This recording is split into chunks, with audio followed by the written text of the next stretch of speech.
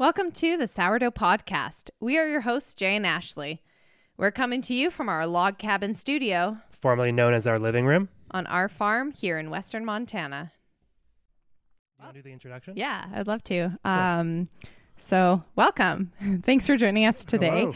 We're super excited for this conversation. Yeah. We feel like it's finally what we've been really working toward in this podcast, really bringing in some expertise to help us dive deeper into all the things that we're researching that we want to share with our community. So it's great to have you here today. But I will introduce you to all of those folks that are hopefully listening today.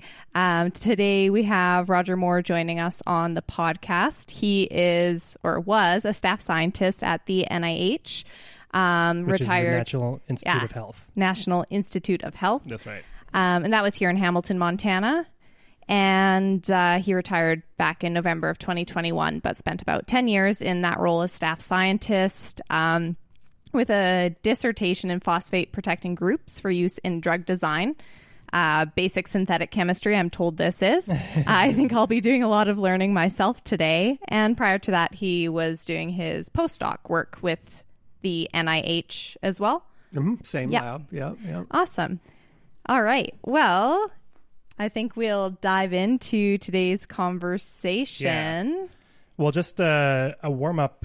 We're going to be speaking to a microbiologist next week, and we're going to ask the same question to him as well. But I've had this, not conundrum, but just thought in my head for a while now, trying to understand and figure out at what point does chemistry turn into what is considered a living organism? And do you kind of understand that question? It's a bit of a hard question to...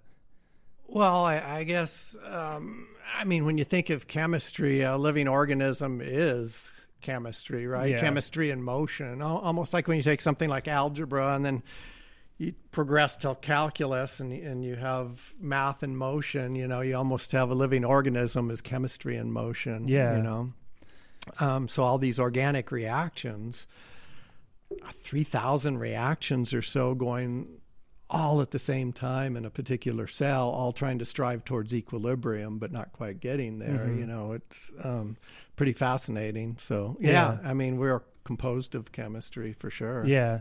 So, because say we start with nitrogen, N2 gas, I think it's safe to consider that is not a living organism. But as we add nitrogen to, say, nucleic acids, and then it gets folded into proteins and DNA, at what point does, say, a specific protein become something that we consider as a cell or a living organism? I don't know. People have discussed that for ages, and a lot of people say, well, if something eats and poops, then it's alive. That's about when it becomes, and other people say, well, if there's some self-awareness, like we as humans have, then that is what constitutes life. So I don't know. You sure humans have self-awareness? or are we just like bacteria in a petri dish overrunning the planet? Yeah, I don't know. But well, people argue about that point that you're bringing up. Are bacteria self-aware? They're certainly aware of their surroundings, right? And they dictate what they do based upon the environment surrounding them. Well, it's amazing. Bacteria colonies, part of your microbiome and everything. And it's almost like when you come with antibiotics or something like that, and then they regenerate and they become antibiotic resistant. And it's almost like they have a strategy, like they have council meetings and they're thinking about how to circumvent anything that you're doing. And they have a strategy for survival for sure. So, if you call that self-awareness, I suppose that's possible. Maybe their council meeting is because bacteria can freely, and we're talking about microbiology now, you're a chemist, so we'll maybe move on here in a minute. But bacterial colonies, they can actually send out, I think it's either RNA or DNA to the surrounding colony of bacteria. So say if one gets hit with antibiotics, or some sort of environmental pressure, they can change their replication of their DNA to help them, either stave off a pathogenic fungi that's coming to destroy the colony or whatever else. So maybe that's their council meeting. Absolutely. So I guess what you're getting at, are they actually thinking about that, or are they just certain responses, and so many of them die off, but then some of them survive, and those who survive, live to the next generation and propagate and become stronger, I guess. Yeah. The only reason I really bring that up as well is it's just something that I think people don't understand is chemistry, and we don't really see it. I mean, sometimes we see the physical representations of it, as I'm looking at you right now, but we don't really understand what's happening on the inside when it comes to this chemistry, especially organic chemistry. And that's why we brought you in. One of the main reasons we brought you in is for people to have a better understanding, hopefully after this conversation, about what chemistry does to the body, how it affects soil life, and just how it affects our everyday lives. Mm-hmm. Yeah. Well, and I think that's a good time to take a quick little step back and dive a bit into your background, Roger. Maybe you can tell us just a little bit about yourself, where you're from, and I'm curious, why chemistry? Where that... Ooh, you okay? Where that interest came from, and I'll let you take it away. All right. Well, I've been in the Bitterroot Valley for about 20 years now. So as a retired scientist, like you said. But before that, if you go early back, I grew up in southern New Mexico, a place called Las Cruces, New Mexico, in the desert. Yeah. And by the way, that's an awesome ecosystem down there. I mean, people don't think there's much life in the desert, but that's not true. There's all kinds of, different plants that you've never seen before, and very specific and stuff like that. So anyway, I grew up down there, and I had my first real job, other than being the paper boy or whatever, was at this place called White Sands Missile Range. And I was a computer operator out there. And White Sands Missile Range is very nearby White Sands National Park, which is the largest gypsum deposit in the world. So it's kind of a cool environment down there. And as a computer operator, I remember people used to transcribe information. This was military type information. And they'd transcribe it on key punch cards. And then we were entering the phase where we could save that on tapes. And so we had to have these big buildings where we'd save that information on tapes in buildings with no windows, because, the Russians could be looking in at any time. And so there was that and everything. And then so I went up to Albuquerque and lived there for a while. And I got a master's degree in exercise physiology. Oh, okay. And that was my, I guess, idealistic fantasy to work with elite athletes and things like that. And I didn't get all the way there. I had some jobs where I was working with older men that had heart attacks. Okay. And, hooking them up to EKGs and stuff like that. And then designing diets and exercise programs and everything. So, but anyway, the whole time though, I was thinking, well, we don't really have a very deep understanding of chemistry here. Kind of what you were alluding to just a few minutes ago, right? And I was like, I feel like I have a PE degree, but I don't feel like I really understand the chemistry behind this and the biochemistry and all that. So I went to a place called the University of Akron. It's in Ohio. And I got a PhD in organic chemistry, synthetic chemistry. And so what I did there was worked a lot with masking, what they call masking groups for phosphate molecules. So a lot of nucleotides they're phosphate molecules. And they're very water soluble, but they're not very fatty soluble, so they don't get into the cell. So back then, there were these drugs called AZT and D4T, and they were highly toxic, still highly toxic and stuff. And part of the reason was that you had to give a really big dosage of them to get them into the cell. And they just weren't, because the cell membranes are, fatty soluble, they're phospholipids, and so the dosages were toxic. So there's a whole field there, and I guess there's still that field where you make protecting groups for the phosphorus. and then it becomes more fatty soluble or whatever properties you want, depending on what kind of protection group you put on there, you protect the phosphorus, and then it gets in the cell with a lot lower dosage, and then once it gets in the cell, you want it to come off and be non-toxic and that kind of chemistry. So did you get to the point where it became non-toxic once those masking groups were released off of the nucleotides once they got into the cell? I don't know. I wasn't involved in the drug design. I was more synthesis. Okay. I know they took some of my compounds and did in vitro. In vitro meaning test tube type experiments where they did antiviral activity with them. And in fact, you could use lower dosages with some of these protecting groups and had higher antiviral activity and so forth. But I was never in the pharmaceutical part of it, just kind of in the synthetic part. So that's what I did. And then I was a postdoc at different places and I worked in organic chemistry for a long time, but at all these different labs, they seemed like a very toxic environment. I'd come home smelling like ethyl acetate and hexanes every day. My breath smelled like it, And your breath smelled like it. Yeah. So we did back then. We used to separate in a very low-tech way. We'd separate compounds using flash column chromatography, using hexanes and ethyl acetate. And ethyl acetate, if you know that fingernail polish smell, and hexanes is kind of like gasoline, but a lower molecular weight version of that, hydrocarbon. Yeah. And so, you just breathe that all day. And then being in an organic lab very often was like having a bunch of roommates that never washed their dishes, except if instead of dirty plates, it was like food residue, toxic chemicals and stuff. So I got a job at the University of Toledo that was biochemistry related. So this guy was an enzymologist that I worked for there. And what's the study of that?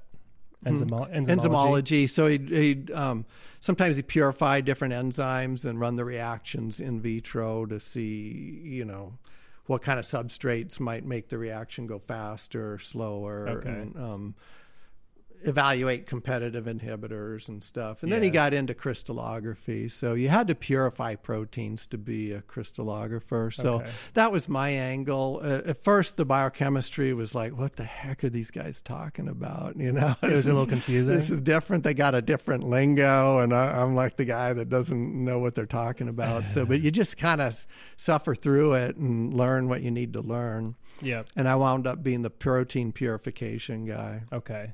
And what does that mean when you're purifying protein? Well, a lot of times or most of the time when you crystallize a protein so that you can look at its structure, you have to purify it first, as pure as possible. And that's not always easy to do. Some proteins you'll never purify and others are very easy. Yeah. But so what you'd do is you'd express that gene typically in an E. coli bacteria, K12 E. coli, harmless E. coli. But what you would do is you'd stick the gene in the E. coli as a plasmid, as a little piece of DNA in there. And then you'd kind of trick the bacteria into expressing that protein. Okay. And then make that protein. Yeah. And then you'd lyse the cells and everything, and you'd isolate that protein. And then you'd purify usually by some types of chromatography. Yeah. Yeah.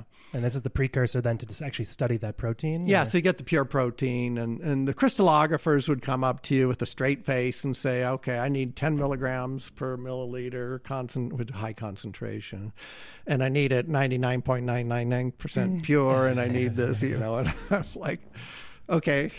In some cases, that's asking a lot. In some cases, that's possible. But anyway, so that was my job. I was the protein purification guy, and that's...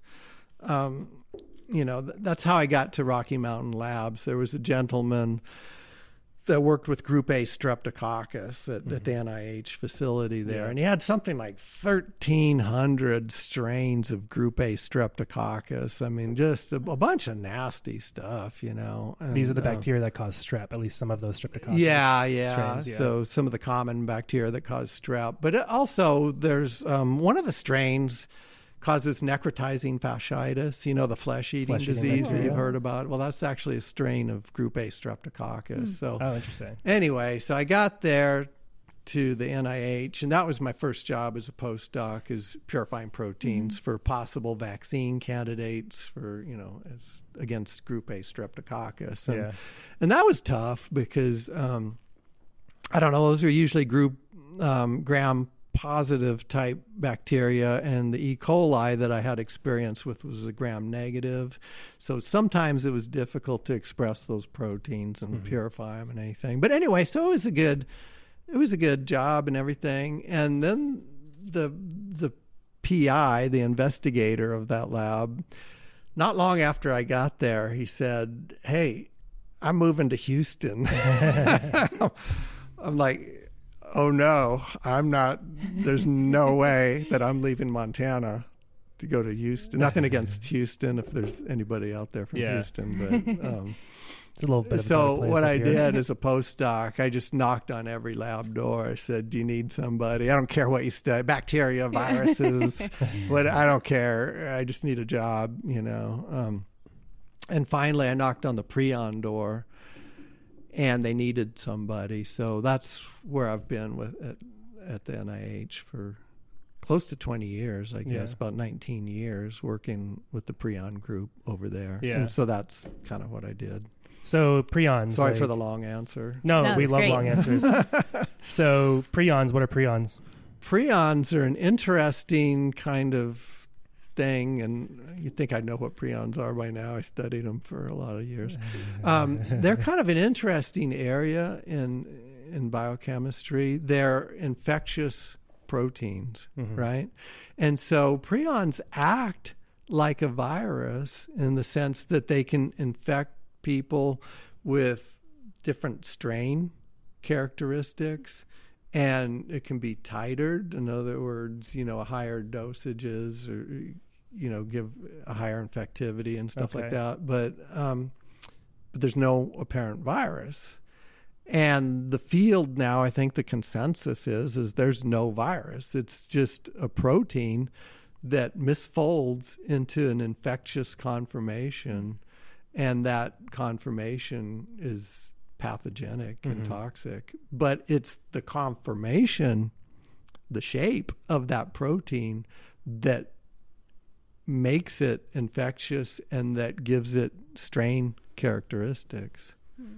So that's the weird thing about prions. It's kind of like this odd little orphan area in science, but it's always been a fascinating question for scientists. So some of the examples of prion diseases that some people out there will likely know are mad cow disease, which is also what Creutzfeldt-Jakob disease. Is that right? Well, mad cow disease was something that happened in cattle.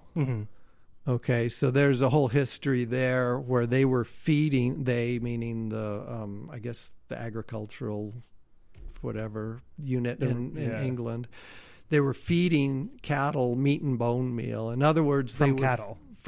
Yeah, and probably sheep or whatever. It could have come from sheep's scrapie, which has been around for hundreds of years. But they were feeding the cattle this tainted meat, basically enforced cannibalism.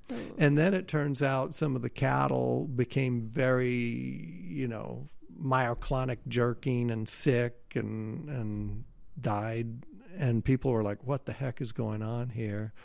But it was they called it mad cow disease, but it was actually a prion neurological disease. Yeah. Anyway, and so there's versions in different species, like humans. The Creutzfeldt-Jakob disease, you may have heard of, or CJD. Yep. Is probably, it is the most common one in humans. And that's kind of what I was studying while I was there. Primarily this type of prion? That type of prion, Creutzfeldt-Jakob disease, So I spent a lot of time with, those types of tissues and analyzing them. And for any hunters out there who have heard of CWD, which is chronic wasting disease, that's another encephalopathy, I think is how you say it. Well, right? the official term is transmissible spongiform encephalopathy. That's right. It just rolls off your tongue. It sure does. Clearly. And the reason that it got that name is because there was spongiform tissue. The brain tissue would become like Swiss cheese, full of spongiform holes in it. Kind of like the cabbage that you were showing me outside with the holes in all the leaves. Yeah. So it's a neurological degenerative disease in a way, right? Oh, yeah. Okay. I mean, it is. Yeah, it is. Yeah. And so anyway, chronic wasting disease, that affects deer and elk and stuff like that in North America. Cervids, right? And then the obvious question that gets asked, is it contagious to humans? And the answer appears to be no. Not yet? As far as we know, it doesn't, like if you're a hunter and you eat tainted meat. Yeah. You're fine. Cases yet. Yeah. And same thing with sheep. Sheep scrapie has been around for many, many years. Like 300 or 400 years ago is when the first writings of it were discovered. Oh, okay. And one of my favorite, there's a research article by this guy, and in there, I like to quote him sometime. He says, "I have eaten sheep scrapie meat, and I can discern no discernible difference," or something like that, right? And it was like, that guy's brave, you know? I mean, it's like... That's also an N of 1 so far in his study. N of 1, and he was fine, as far as we know. I mean, maybe he died from Alzheimer's or CJD when he got old, who knows? But anyway... Interesting.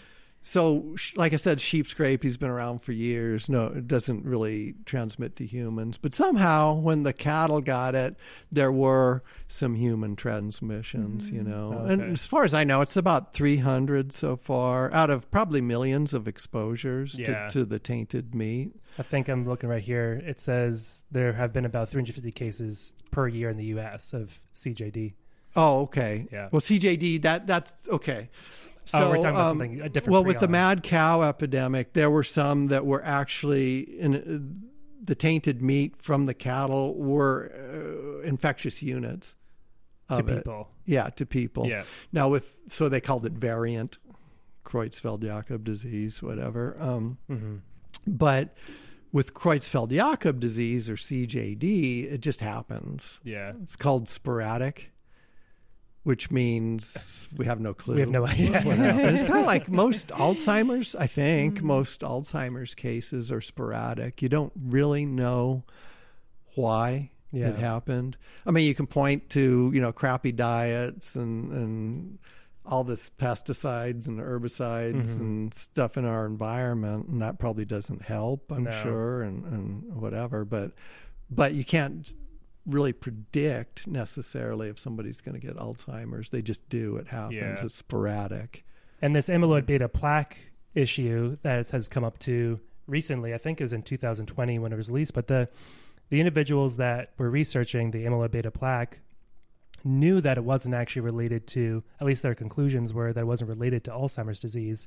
But this has been purported and has been used in the Alzheimer's research for the past 25 years as kind of the predominant understanding of Alzheimer's. Did you hear about that story? Well, there's a lot of controversy in the field. Are the plaques a downfield symptom of the disease, or are the plaques the toxic species that causes the neurodegeneration? Yeah. And people go back and forth on that. I think the thinking is now you'd have to ask, an Alzheimer's expert. But I think the thinking on it now is that in those initial stages, when you have that protein, what is it, APP protein, amyloid precursor protein? Yeah. Anyway, so you have that protein in the brain, and it's naturally occurring, and it does whatever function it does. But then when it misfolds, it becomes something... it has a tendency to aggregate, and it becomes a soluble, what they call a soluble oligomer. In other words, there's about, 12 of them or something. There's a few of them that conjoin together, and they're still relatively soluble. They haven't aggregated into the plaque, you see. But those soluble oligomers are considered by many to be the toxic species. Right. So now all of a sudden they're permeable to maybe membranes in the brain and so forth when they shouldn't be aggregated like that. Now, what prompts them to aggregate like that or spontaneously go into these soluble oligomers? Who knows? Yeah. I mean, that's more research needs to be done. More research needs to be done, Yeah. or and there's people that know a lot more about it than I do. I'm not, keeping up with the Alzheimer's literature, but it's probably a lot. Yeah, there's plenty of other things to do right now. Yeah.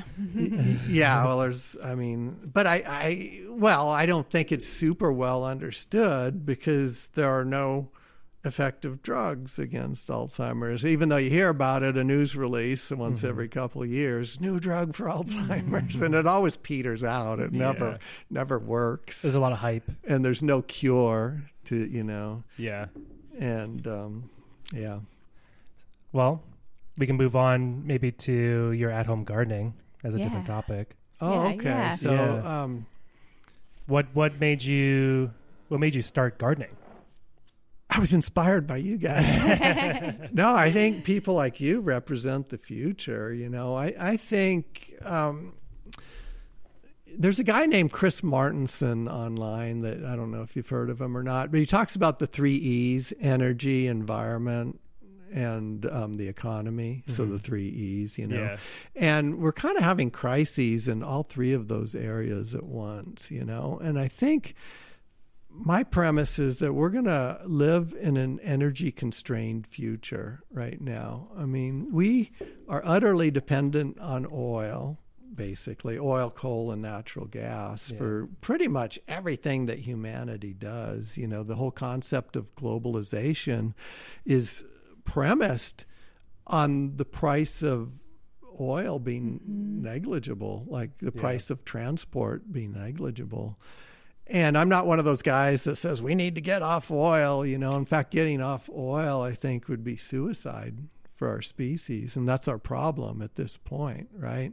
So we tapped out on conventional oil back in 2005. Conventional oil meaning the easy to pull stuff. The stuff that basically just bubbles to the surface. Yeah. So I'm old, so I'll reference the Beverly Hillbillies. And you remember Jed Clampett was out there with his gun and he shot and he shot it at a squirrel or something, and a bunch of oil just like pounded out of the ground, right? Have you seen the movie with Daniel Day-Lewis, There Will Be Blood?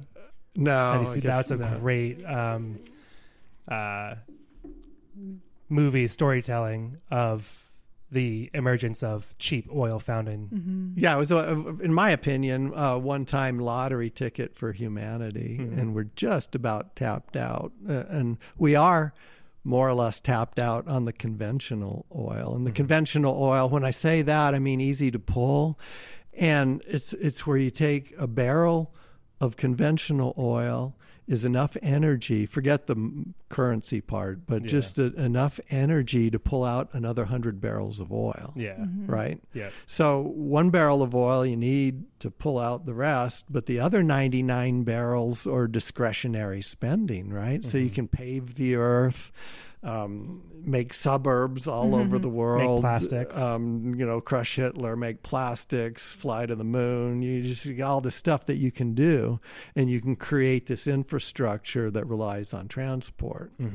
But we tapped out on conventional oil. In fact, we peaked. That's already in the rearview mirror.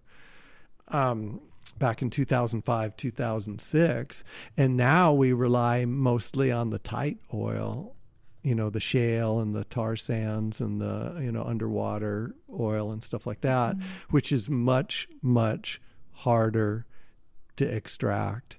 And so the energy are you consuming too, right? Much more. It takes much more energy to pull out the same. It's much more energy. That's the key part. I want to make that point, is that it's much more energy intensive to extract that kind of oil. Yeah. Than it is the conventional oil that we grew up on and that we built our entire system on, And so, and people will disagree or whatever and say, well, there's plenty of oil down there. And I don't agree. I mean, I don't disagree that there's plenty of oil out there. That's not the issue. The issue is that it's not cheap to extract that oil, right? So now the energy return on investment of this stuff is more like 10 to 1. Experts can argue about the exact number, but when you previously had 100 to 1 energy return on investment, now you've got 5 to 1 or 10 to 1, and like there's experts that can tell you the exact number, but it's not easy to pull oil anymore. And so you have, when you look at the fracking setup, you see trucks coming in, like thousands of trucks, and they're carrying sand, and they're carrying water, and they're carrying all these proprietary chemicals that they need to inject into the ground and all that. Yes, there has been a fracking revolution in this country. Most of the new oil on Earth over the last 12 years has been from American shale oil. It truly was a boom. But at this point, we're tapping out on even that. Yeah, and so it's not clear what we're going to do when we become more and more constrained with that oil. And I think we're getting pretty close. Like even now in the Bakken, 93%, I was looking at some numbers a couple days ago, 93% of the production, 93% is from just 4 counties in the Bakken. Where's the Bakken? It's in North Dakota, the oil fields in North Dakota. Mm-hmm. And so the others are already tapped out. It doesn't mean they're not producing anymore, but it means that they're not increasing in production anymore. Mm-hmm. And so when that happens, you get kind of a peak. With any kind of resources, right? You first it's party days and you're just extracting, and you hire more people and get new equipment, and you can pull out more of those resources. But at some point, it peaks, like a copper mine or an oil well or whatever resource you're talking about. And after that, it doesn't matter how hard you try, you're just not increasing production anymore. We just have those limits to growth. Okay. It's a great analogy for winning the lottery. Like as you said just earlier, humans are winning the lottery, but most lottery winners end up chewing and burning through that money pretty quick because they don't know what to do with it all. Yeah. They just blow it, right. And we kind of did that, I think, with our... Well, I think we did that with oil. The American suburbs, for example, are probably one of the greatest misallocations of resources in human history, right? Just going out there, and there's no production out there necessarily, but it's just you have to drive out there just to live. And then if you want to work or get groceries or do anything, you have to drive quite a ways away from there. So that model of life just...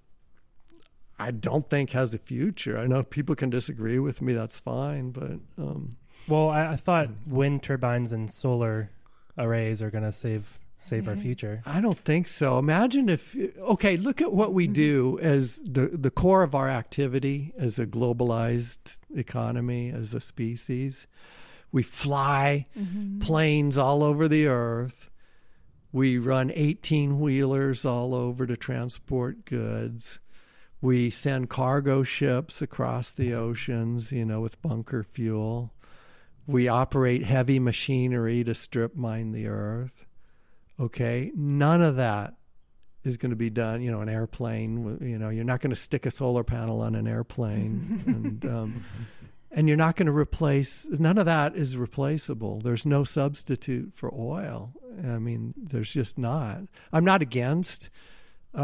Solar panels. I was one of the early adopters for solar panels and stuff. I'm really into them, but they're just not going to sustain our way of life. There's no way. Certainly not maybe for industry, but what about the home, right? On a more micro scale, is it possible to have smaller wind turbines? I think that's solar arrays fine. Yeah. I'm not against that. Yeah. But I mean, I think that's what we should have done in the beginning, 40 years ago when we were first coming out with solar panels. It should have been domestic use. And then it would have encouraged people to become producers, and a decentralized energy system. But that's distributed money. We don't want that.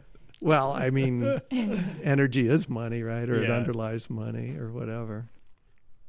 So anyway, you're not going to airplanes flying around and all this, or heavy machinery. You're not going to substitute for oil. You're just not. You need it.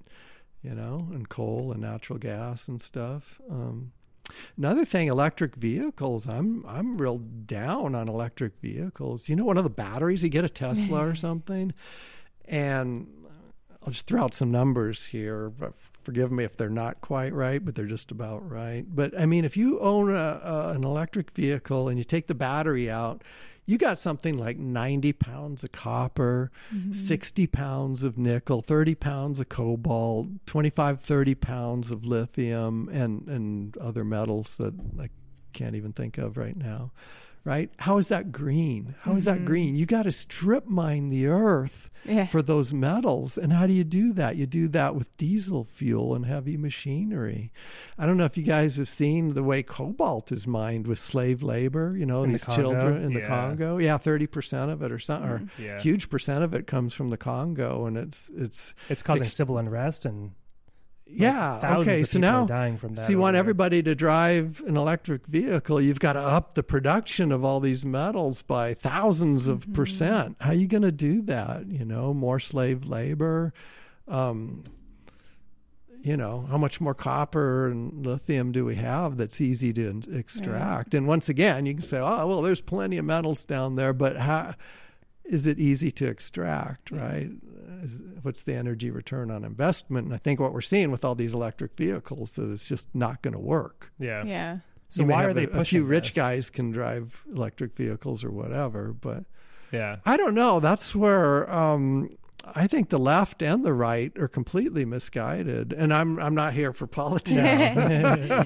We don't have to answer that I don't even know what your now. Politics are, actually. But, it doesn't matter. But I think the left, I think they're worshiping false idols here with all this technology and solar panels. And, that's not the way we're going to get rid of carbon dioxide. You got to go into regenerative farming, I would think, to get rid of the carbon dioxide in the atmosphere, not solar panels. That doesn't address anything, right? And it's not sustainable, and it doesn't support life as we know it, or the economy as we know it. Yeah, and perhaps that's a good segue back to and the right. And let me just say one thing. I picked on the left. Yeah, absolutely. But, the right has been completely asinine about environmental issues and even taken a stand to be anti-environmental. So, which is wild. I don't think either party has leadership on this issue. Yeah. I think the Green Revolution is just a kind of a false idol, and it's not going to work. It's not going to continue business as usual, And we'll get to the Green Revolution here in a moment. I assume you're speaking about the Haber-Bosch process. No, a Green Revolution where certain politicians come out and say, okay, we're going to get rid of fossil fuels completely. There's going to be no more oil, and everybody's going to be flying on magic carpets powered by solar panels. We're all going to go electric vehicles. We're all going to go solar panels for our energies. We're going to have more windmills and stuff like that. And it's just not going to work. Yeah. Maybe if we want to live in mud huts and have a greatly reduced standard of living, then perhaps you can do without oil to some extent. But that puts us back in the 15th century, right? Yeah. So anyway, that's my rant on that. I was just going to use that as an opportunity to kind of turn it back into your inspiration to begin gardening at home, and just kind of touch on what you're growing, what that process has been like for you, and as someone that's not a farmer in the sense that you're trying to grow food to make your living, which might be wise, but what does your garden look like? What are you growing? And well, I guess my garden looks a little bit like yours, except it's way more amateur. It's I have a learning curve just like anybody else. It said, what does it feel like to be a chemist gardener? And I said, like anybody else, I guess. I don't know. But I have a learning curve. I used to just dig and dig and dig and tear my back out and stuff like that, and throw some manure on it and throw some seeds or whatever. But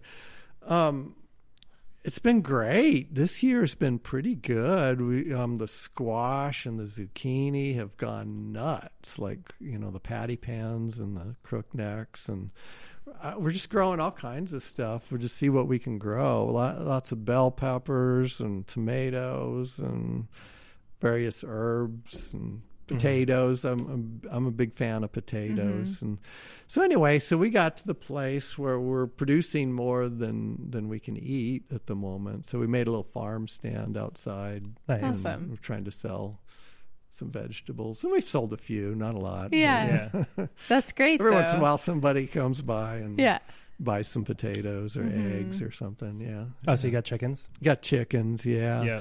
And so I'm kind of feeling like chickens are a part of the whole thing, the whole cycle of the poop and amending the dirt. I think The carbon cycle. The carbon cycle, yeah. I think the chickens are helpful because they provide the manure or some manure and Which worms. is super high in nitrogen. Yeah, Chicken that's what I've manure heard. is, That it's a yeah. real hot manure, right? Yeah, it needs to be sent through a composter or a compost heap in order to, I guess, not necessarily neutralize. You're the chemist, so you might understand or have the official word for it, but basically to bind that nitrogen to organic compounds to help reduce the solubility of that nitrogen so it doesn't burn plants. Oh, okay. All right. That's good to know. Yeah. So what I'm doing now is I'm just kind of putting all that stuff into a compost, and I've got a bunch of red wiggler worms in there. Nice. And they seem to be doing a good job. I mean, the worms seem really happy for now. So I guess, and they take care of the alpaca poop and that I get from this one guy and the chicken manure and whatever else, grass clippings, or just throw everything in there, and the worms seem to like it. Somebody had told me that that's a good way, that you don't have to like turn your compost by hand if you have worms. Yeah, they do. I mean, they're the rototillers of the earth. Yeah, right. Yeah. So, yeah, because it seems like every time I look at a wheelbarrow, my back goes out of place lately. So anyway. Well, you touched on very, very briefly on the fact that you're a chemist doesn't necessarily apply to your gardening. We had a curiosity if, from a chemistry perspective, I would at least wonder if you pay maybe more particular, closer attention to what's happening in your plants or your soil. I make any mistakes that anybody else would make, and probably worse, whatever.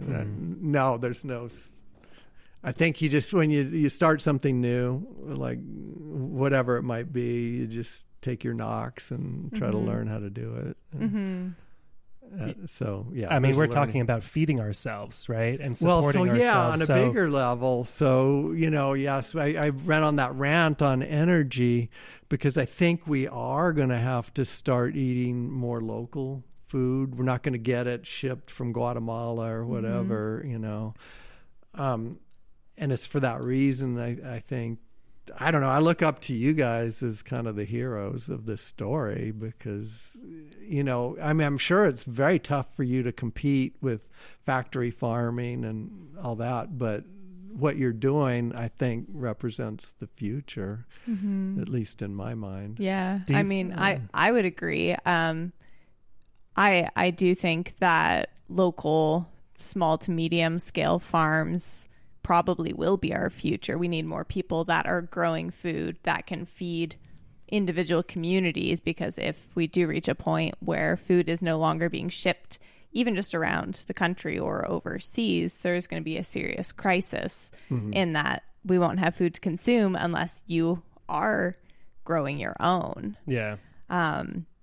It certainly is hard work and stressful to try to feed a community, especially when people, I don't know, not everyone has the same mindset yet. They can go to the grocery store and get something for a few dollars cheaper. And there's this, I think it's misinformation, but people have this idea that organic food in the grocery store, it's always so small and it's always wilty and it's always poor quality and it's so expensive. And that's because they're buying organic food that's been shipped in from however many states away or from overseas, depending on what the item is. And so there's some re-education that needs to take place to show people that actually local organic produce can be just as big as any conventional produce, and definitely more nutritious because it's harvested within days of your own consumption as the consumer. But so long story short, I do think that more small scale farming within communities is going to be really important for our future, but also consumers beginning to shop and support more local farms. Yeah. What needs to come first? People with the demand for local food, or local food being grown first? Probably or maybe the a combination demand. of both. Yeah, I'm not sure. Maybe a bit of both, but for sure demand from people will create more growth in local farms. And I think we've even seen that with opening our cafe and farm store. We have this model where we're trying to use local food as much as we can, and we like to promote other local farms and businesses. And as we started that, we noticed more and more other little locations in town that were suddenly doing the same, buying local eggs for use, using local milk. Yeah. And I remember initially being like, oh, they're copying us. I was like, you know what? This is a great form of flattery, because how awesome that we've inspired another small local business to also use other local producers instead of bringing in just the cheapest milk they can find and the big giant cases of conventional eggs. Yeah, and as demand increases for those local goods, those businesses will maybe be undersupplied, supplying that demand, and that's actually, I think, is a good thing, because it shows that there's a proof of concept here, and that we can start hiring more employees to actually then increase production for all these new emerging markets in our local and regional areas. As far as, though, I want to get back to your question about how we feel and how we can compete with industrialized conventional agriculture. Yeah. Well, it's all dependent on the price of oil, right? Because conventional agriculture is completely enveloped by the price or dictated by the price of oil. We're going to be talking here with Roger about the Haber-Bosch process, but just a quick introduction. The Haber-Bosch process was a process that was invented, I think it was 1908 it got started, but it had to do with the fixation of nitrogen, which is absolutely vital for crops. Anybody who grows out there might know that we need nitrogen, phosphorus, and potassium as our three primary elements for crop production. Well, nitrogen production right now in conventional agriculture is completely dictated by, or is completely fueled by, fossil fuels. We use natural gas as one of the materials, or whatever feedstocks for the production of nitrogen. I was used for hydrogen, but we'll get into that. So as the price of oil goes up, conventional agriculture or conventional products, the price of it's going to go up at the consumer level. As we continue to globalize this agricultural system that we have on this planet, the price is going to go up. So it gets to a point where on the local level, we're not going to have to ship this stuff and eat that cost of transportation. So we are actually at this point right now, we are competitive with organic, other supermarkets that sell organic products that are shipped from either overseas or California or Texas, whatever. I think your prices are actually, for the first time I've noticed, like you go to Super One, that's the local, or supermarket here. Yeah. It's a chain. You go there and you look at the organic section, you look at potatoes, or there's, I think, like 5 leaves of chard for $4.99, or was it $3.99 or something. The prices are actually kind of high, or really high. And you can go to the non-organic section and get cheaper, but even those prices are getting higher too. Yeah. And then we go to you guys, and I think I can get chard for less than that from you guys. I don't know what your price are. Yeah, usually $2.50 to $3. Yeah, right. 10 huge leaves. So it's grown right here, probably grown a few miles from where somebody lives, and that makes more sense for perishable goods. And so there's almost a turning point, because I don't ever remember growing up where the local farmer was able to do it cheaper than what the organic section or whatever at the supermarket. Yeah. And so there's kind of a turning point there. I've seen that quite a few times, like Max the farmer down the road. I mean, he's just pounding out like all this volume of vegetables and Yeah, stuff. And they're I good think growers. he beats the prices on Yeah. a lot of the store-bought stuff. Yeah. So.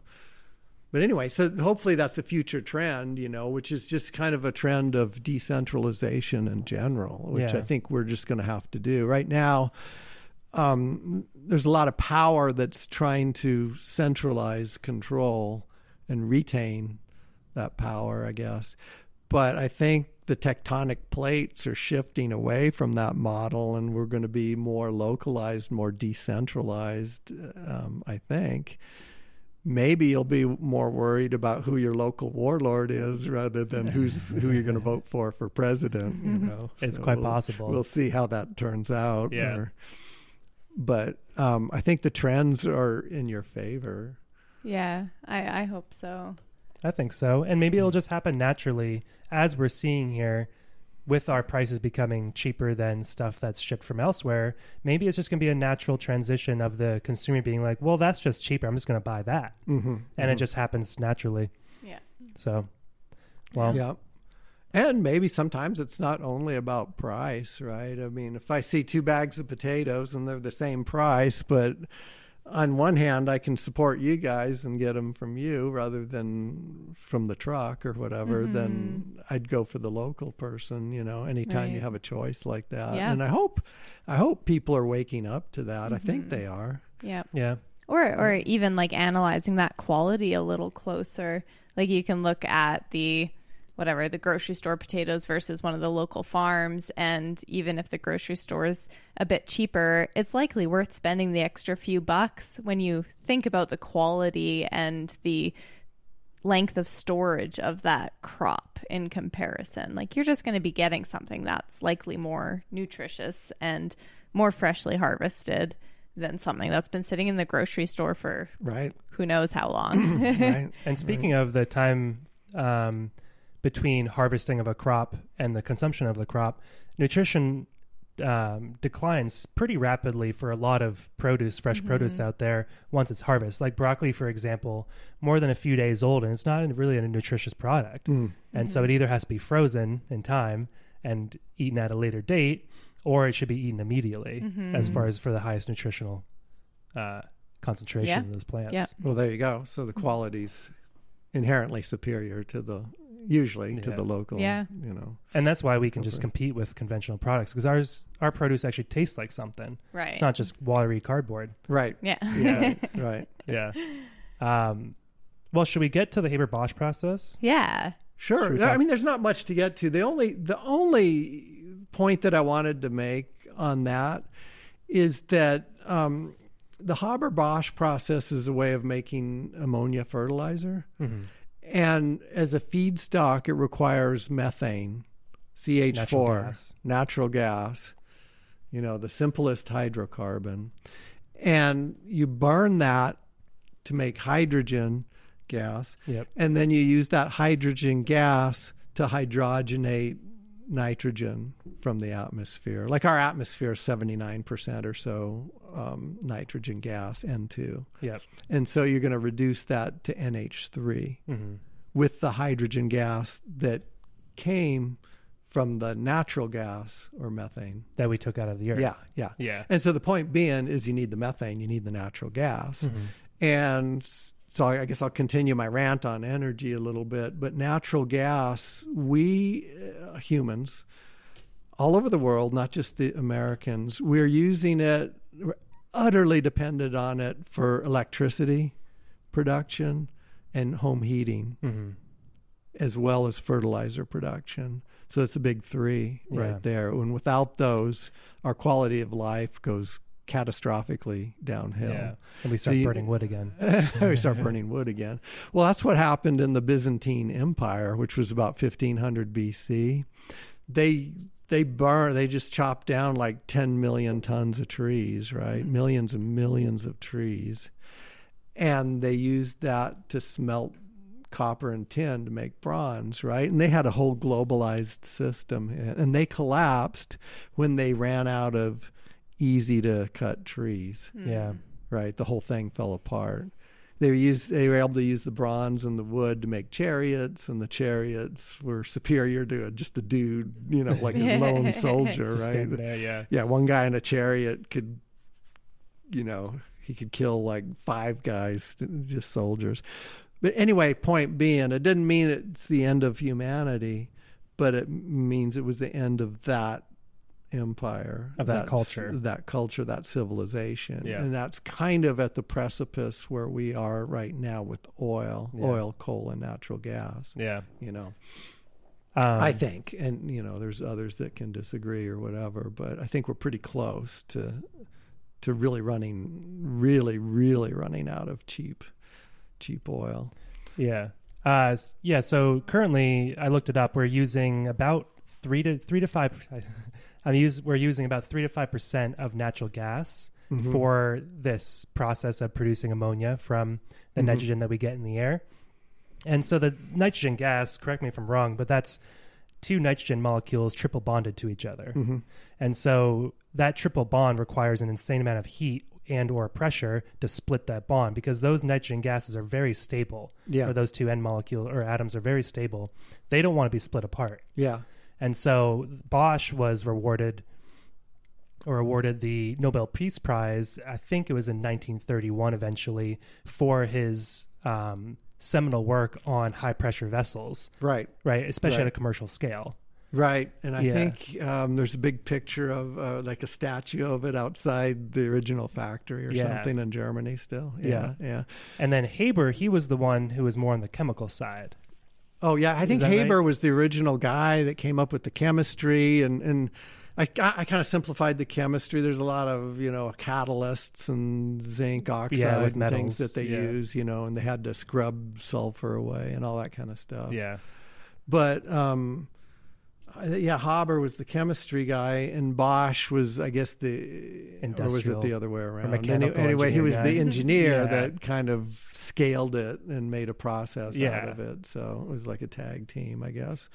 But anyway, then one last point on that I wanted to make is that a huge percent of the people on Earth right now are at the dinner table because of the Haber-Bosch process. You need that methane to make the ammonia fertilizer and the urea and stuff like that we use.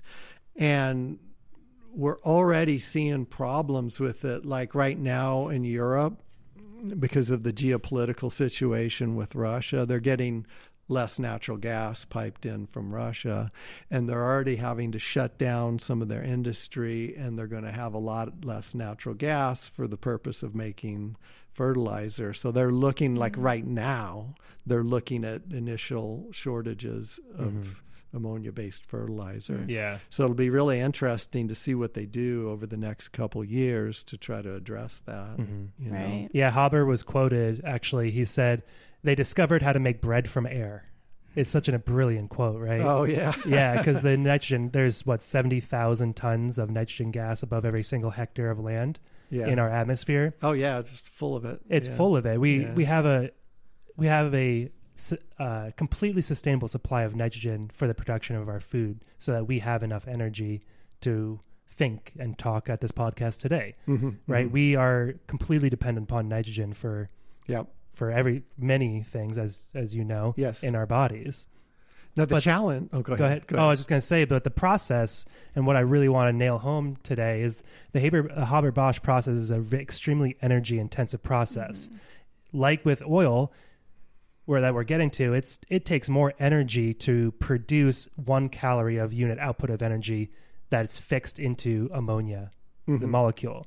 So this is an inherently unsustainable industry. Right, we are going to run out of this eventually, right? Unless we have an amazing new breakthrough in how to produce this at atmospheric temperature and pressure. Yeah, because currently, what is it? It's like 30 plus atmosphere, and the temperature exceeds 500 degrees Celsius in these pressure vessels. And that energy comes from the methane, of course, or the natural gas. Yeah.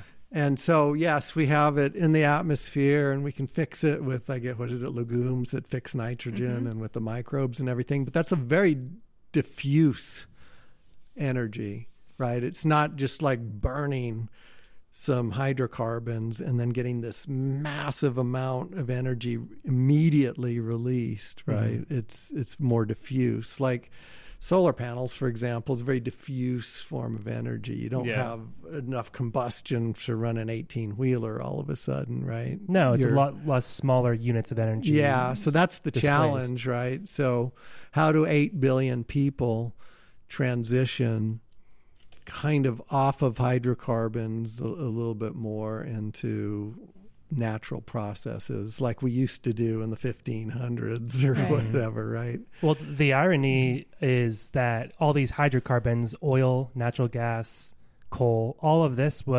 is ancient sunlight that has been, through photosynthesis, has been stabilized and stored. This energy has been stabilized into various carbohydrates and starches and benzene structures and whatever else there is, of chemistry, right? So all of oil comes from plants. It's a natural occurring product. It's not synthetically made. Yeah, and I think one thing we can all agree on, even people that say it's not from fossil fuels or whatever, but I think we'd all agree on it took millions of years. Exactly.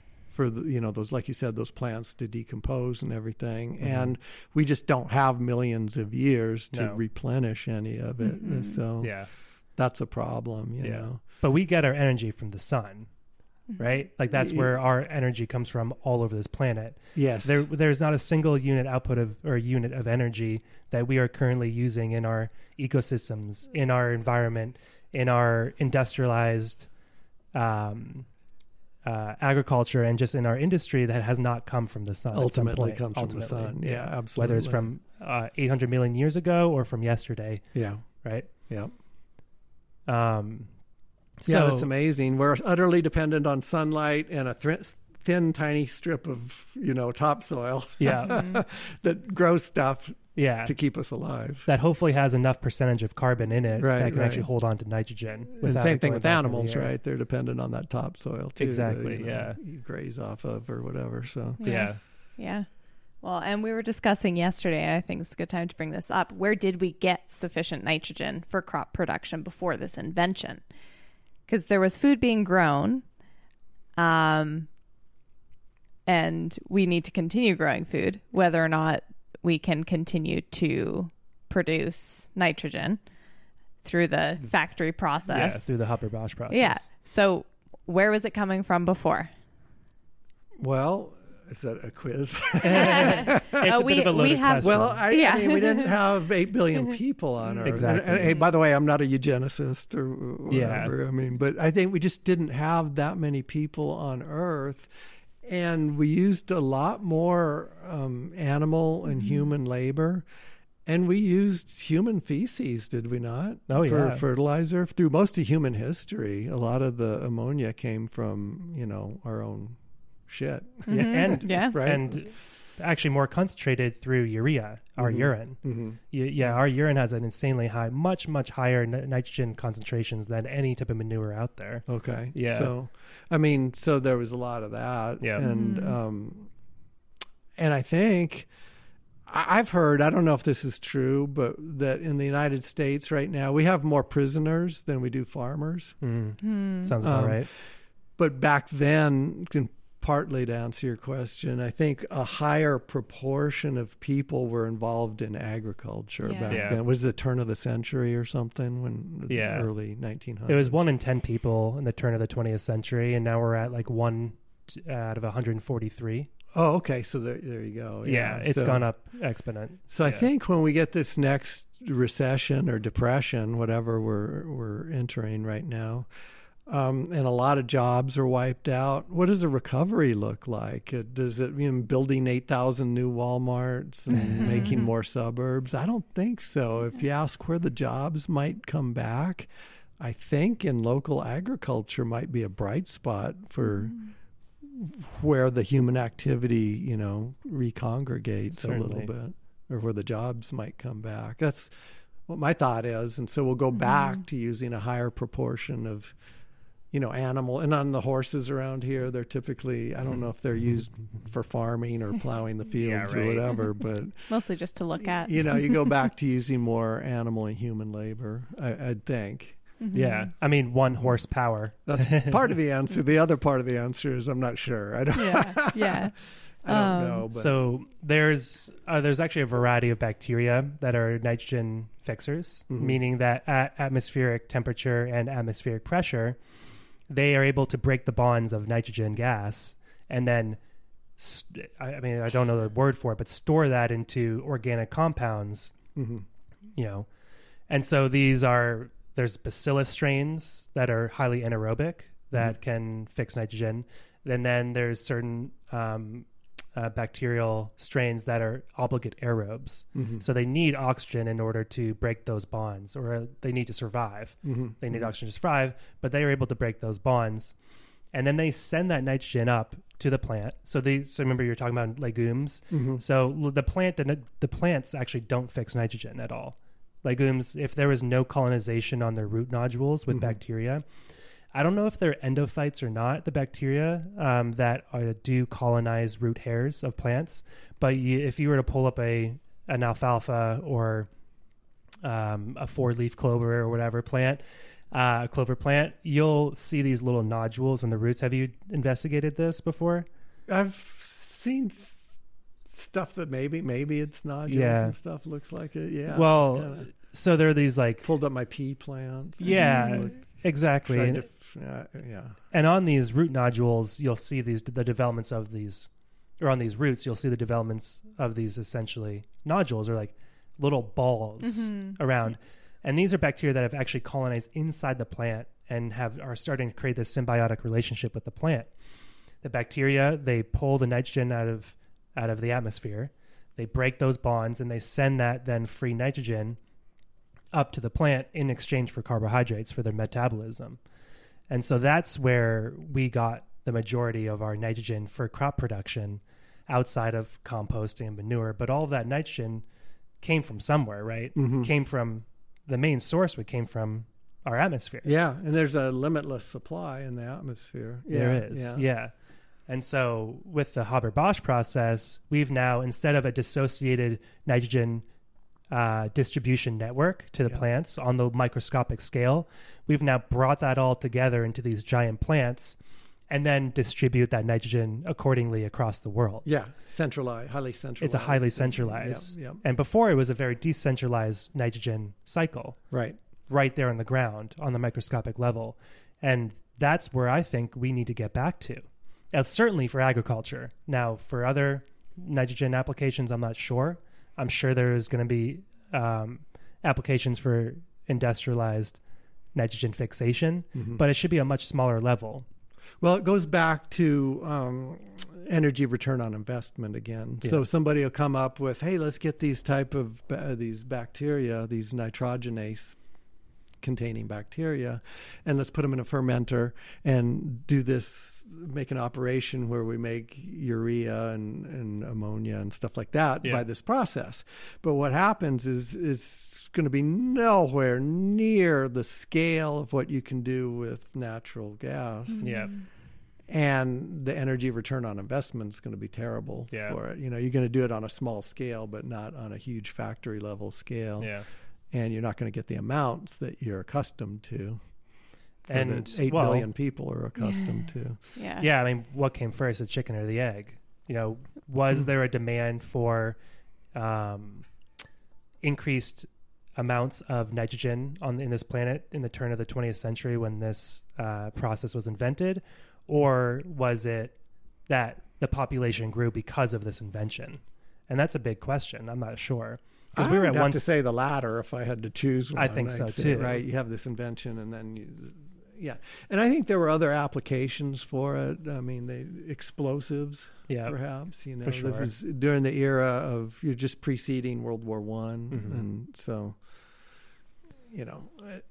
they used it for all kinds of things. I think you can use fertilizer. Wasn't it who was the guy at the Oklahoma building that used fertilizer as an explosive to blow up the some federal building in Oklahoma? Remember that? Was that Timothy in the early McVeigh? 90s?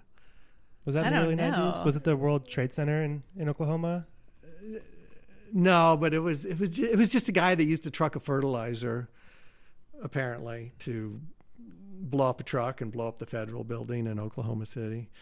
Gosh, His I name don't was know that Timothy. story. I don't know that Timothy either. McVeigh. Oh, okay. Anyway, and who knows if it was even him that did it or somebody set him up or whatever. But the point being is you can take fertilizer and make explosives out of it. Yeah. So there's those applications as well. So there's a ton of energy stored in this fertilizer. Yeah, That, apparently. right? Yeah. If it's going to be such a catastrophic explosion, Yeah. there must be stored energy in there. Yeah. So where is you're on your laptop? Maybe you can look it up if it was ammonium nitrate that they used or he used, or. But anyway, or it doesn't matter. It was ammonium nitrate mixed with fuel oil. Okay. So I would like to talk a little bit about or continue to try and answer this question. That question being, where do we get sufficient nitrogen? Or where will we get sufficient nitrogen for crop production once the Haber-Bosch process becomes economically or energy or not feasible? Whatever that word is. Something that'll involve, but I guess the answer is, let me just say one thing real quick. People have this doomsday scenario, like on 3 months from now at 2:00, there's all of a sudden the shit hits the fan and it's a Mad Max scenario. And then the other side thinks, well, we progress eventually till we're flying around on Mars and stuff like that. And this won't matter. And the reality is probably somewhere in the middle, right? Yeah, these collapses happen kind of in a slow decay kind of fashion. Yeah. That's kind of what's happening to us. But anyway, so in answer to your question, maybe we'll just evolve into using more and more green manure. Mm-hmm. Is that the right term? Green manure, where you use plants that fix the nitrogen and exactly cover crops or just I think maybe more. Again, it comes back I think to the smaller and medium scale farms, and of course it would be hard for any one small farm to produce enough. We were talking about this when we gave you the tour in the greenhouse earlier, but it's hard even for us to produce everything that we need for our own farm in terms of compost and organic matter and brown matter, green matter, all the amendments. But maybe this will be the step forward in the future, is for more small to medium scale farms to begin that process of really trying to create all of their own amendments right on site at the farm. So composting all of their leftover crops, putting that back into the soil, having worms, having animals, of course, because we're trying to close that carbon and nitrogen loop, right? Mm-hmm. There are minerals leaving the farm every time we sell a piece of produce, and so those minerals need to come back in at some point into the system. Yeah, I mean, I think it's doable. People in the cities, though, are going to have a problem transitioning. There's going to be a lot of chaos and, immigration. Human osmotic pressure, right? Yeah. Where people go, there's a crisis in one area, so they move to other areas. Yeah. And so you're already seeing, I think, people are moving out of the cities, right? I mean, look at the growth that we've seen right here in the valley. And a lot of people are just like, get me the hell out of Seattle or Portland or Houston or whatever, or wherever, So I think that's like kind of a first wave of refugees. Yeah. And we may see more of that as times get harder. Yeah. But I mean, I think humanity can do it. I don't see that this is the end of humanity. Yeah. I don't have a doomsday scenario with humanity. I think collapse doesn't mean that everything's gone one day, right? The Romans are still there. Yeah, even though their empire collapsed in very similar fashion to what we're doing here. Yeah, people have a will to live. Yeah. But though, still this question, I want to really nail it home. So soil contains about 2,000 pounds of nitrogen per percentage point of organic matter in acres, or in soil per acre. Wait, say that again. Yeah, it was a little bit much. So soil contains about 2,000 pounds of just nitrogen, just the element, right? Per percentage point of organic matter in our soil. You mean before it's fixed, just as gaseous state? No, stabilized. Okay. Right, so organic matter, organic compounds, some of them, especially like DNA, proteins, etc., they have a decent amount of nitrogen in them, right? Right, okay. So this is like degraded plant material. It's dead microorganisms, living microorganisms. But if there's for every 1 percentage point of organic matter in the soil, there's about 2,000 pounds of pure nitrogen per acre. Oh, wow. Okay. And so, for example, if a field has 3% soil organic matter, and that acronym is SOM for the feature here, then one can expect that field will hold about 6,000 pounds of nitrogen in the soil. So we need more organic matter in our soils if we want to hold on to more nitrogen in its more stable form. That's not in nitrogen gas form. This nitrogen, though, is bound up, as I said, with inorganic compounds, but the mineralization of soil, and so the mineralization of nitrogen, is actually pretty slow, and it happens from fungi and primarily bacteria at a rate of about 20 to 30 pounds per percentage point of organic matter in the soil per year.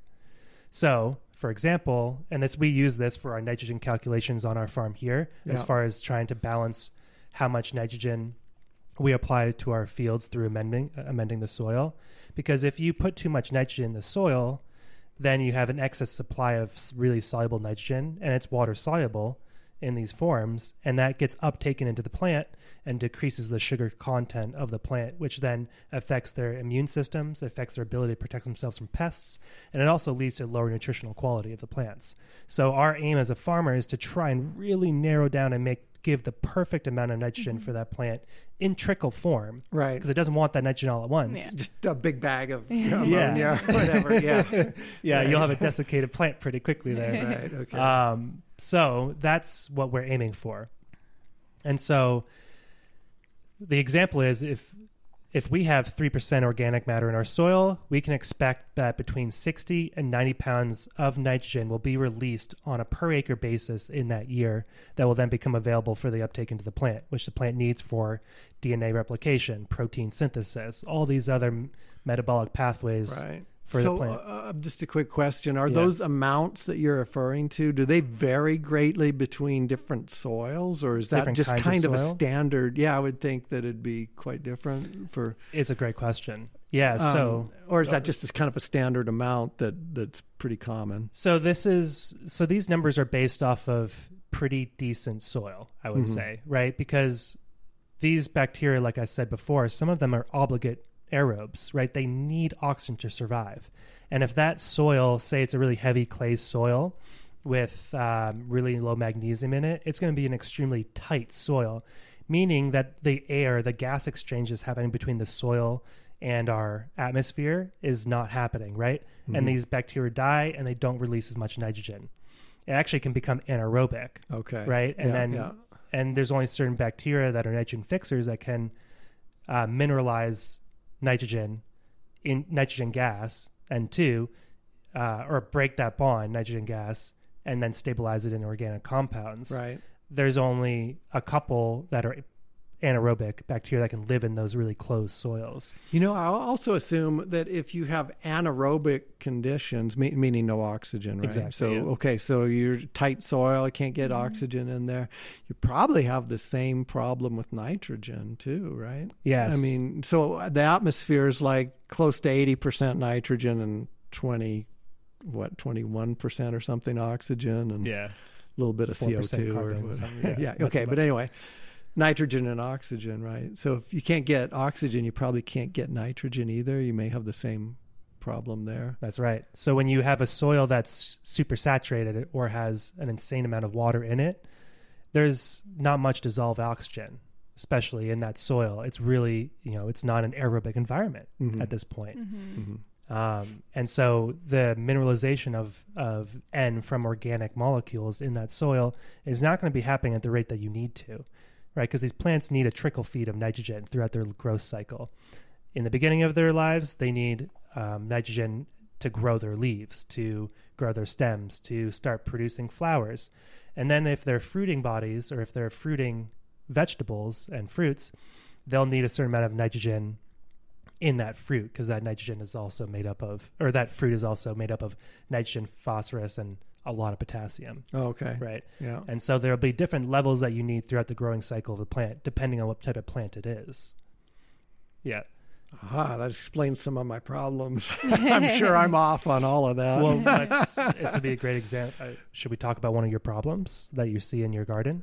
Well, I have a number of problems. The brassicas plants tend to be just full of holes, right? Mm-hmm. So maybe that, like you had mentioned one time, maybe they're telegraphing weakness or have an infrared signature or something that are telling the moths to come and just chew them up, or assuming that's the moths. But well, you really hit the nail on the head right there. Are you familiar that these moths and a lot of insects can see in infrared? Well, I got that from you. Oh, you did? We had talked once ago, like 2 or 3 months ago, and you had mentioned that, and I was like, that's what's happening probably. Yeah. Right. So So they there's- like sense that weakness They do. in a plant. Yeah, so sugar ferments inside insect larvae stomach. So if they're consuming a brassica that's really high in sugar, that they'll literally die. They'll fall right off the plant. And, Okay. All right. But even before that, if those moths, these are called cabbage moths or coddly moths, or there's all sorts of names for these. This type of moth that we're talking about, but this is a type of worm or moth that lays eggs on the underside of brassicas, some mustards, Napa cabbage, etc. And within a few days, those eggs hatch, and they're almost microscopic little worms, caterpillars, but they can grow to sometimes 2 inches long before they pupate. Right. And so in that meantime, these worms or caterpillars are just chewing through our brassica crops. But are you familiar with Brix level? No. Not really. No. It's essentially like the sugar concentration, the sugar percentage of solution. Oh, okay. Yeah. So we put it through our Brix meter. But essentially, it's just refracting light and seeing how much light is reflected off of the sugar in solution. Yeah.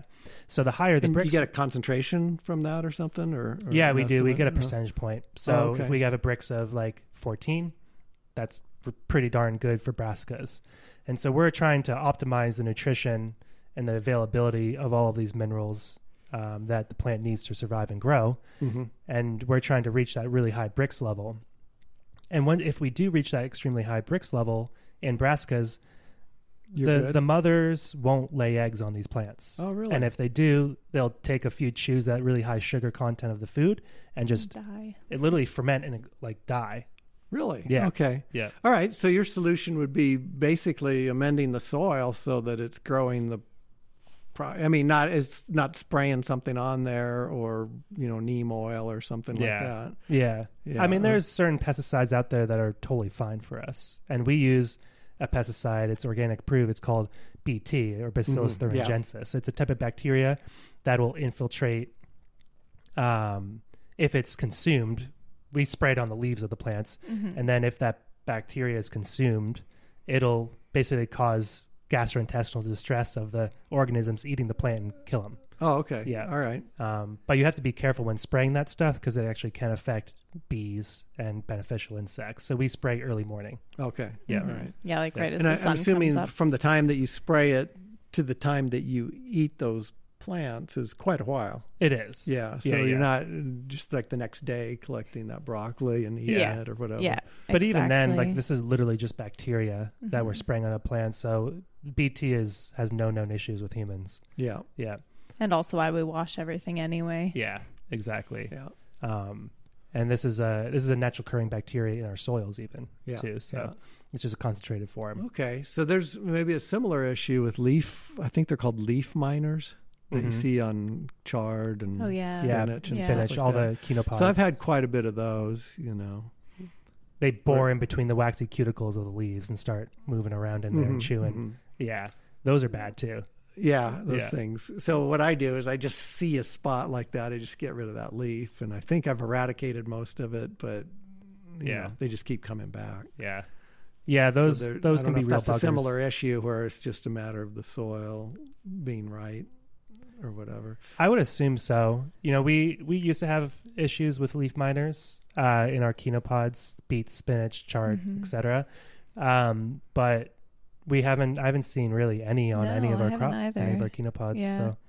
And I guess in an ideal farming world, if you have the perfect soil, the perfect water conditions, the perfect amount of nitrogen being released for the plants as needed, the plants will be so strong that pests just would not try to consume them. And it's obviously, of course, for our farm at this scale, it's been a constant work in progress and constant research to try to figure out what can we do to, I think most frequently it comes down to the soil. What can we do to improve the health of the soil for better uptake of particular nutrients in the plants? What can we do to the soil to make sure these plants are stronger and healthier so that we don't get some swarm of pests coming in and destroying it, especially as organic farmers, because we don't spray a bunch of shit on our plants that's detrimental to human health. But I think it all ends up tying back into the soil and making sure that you have the appropriate amount of organic matter so that your soil isn't too compacted, so that when there is a big rainstorm, the nitrogen doesn't just leach away. That's a big one. Especially with conventional fertilizers. This, ammonia is highly soluble, water soluble, correct me if I'm not. And highly concentrated. And currently there isn't too much, how should I say this? Currently there's not too much understanding on how to help chelate these type of highly water soluble compounds to help with the slow release of them.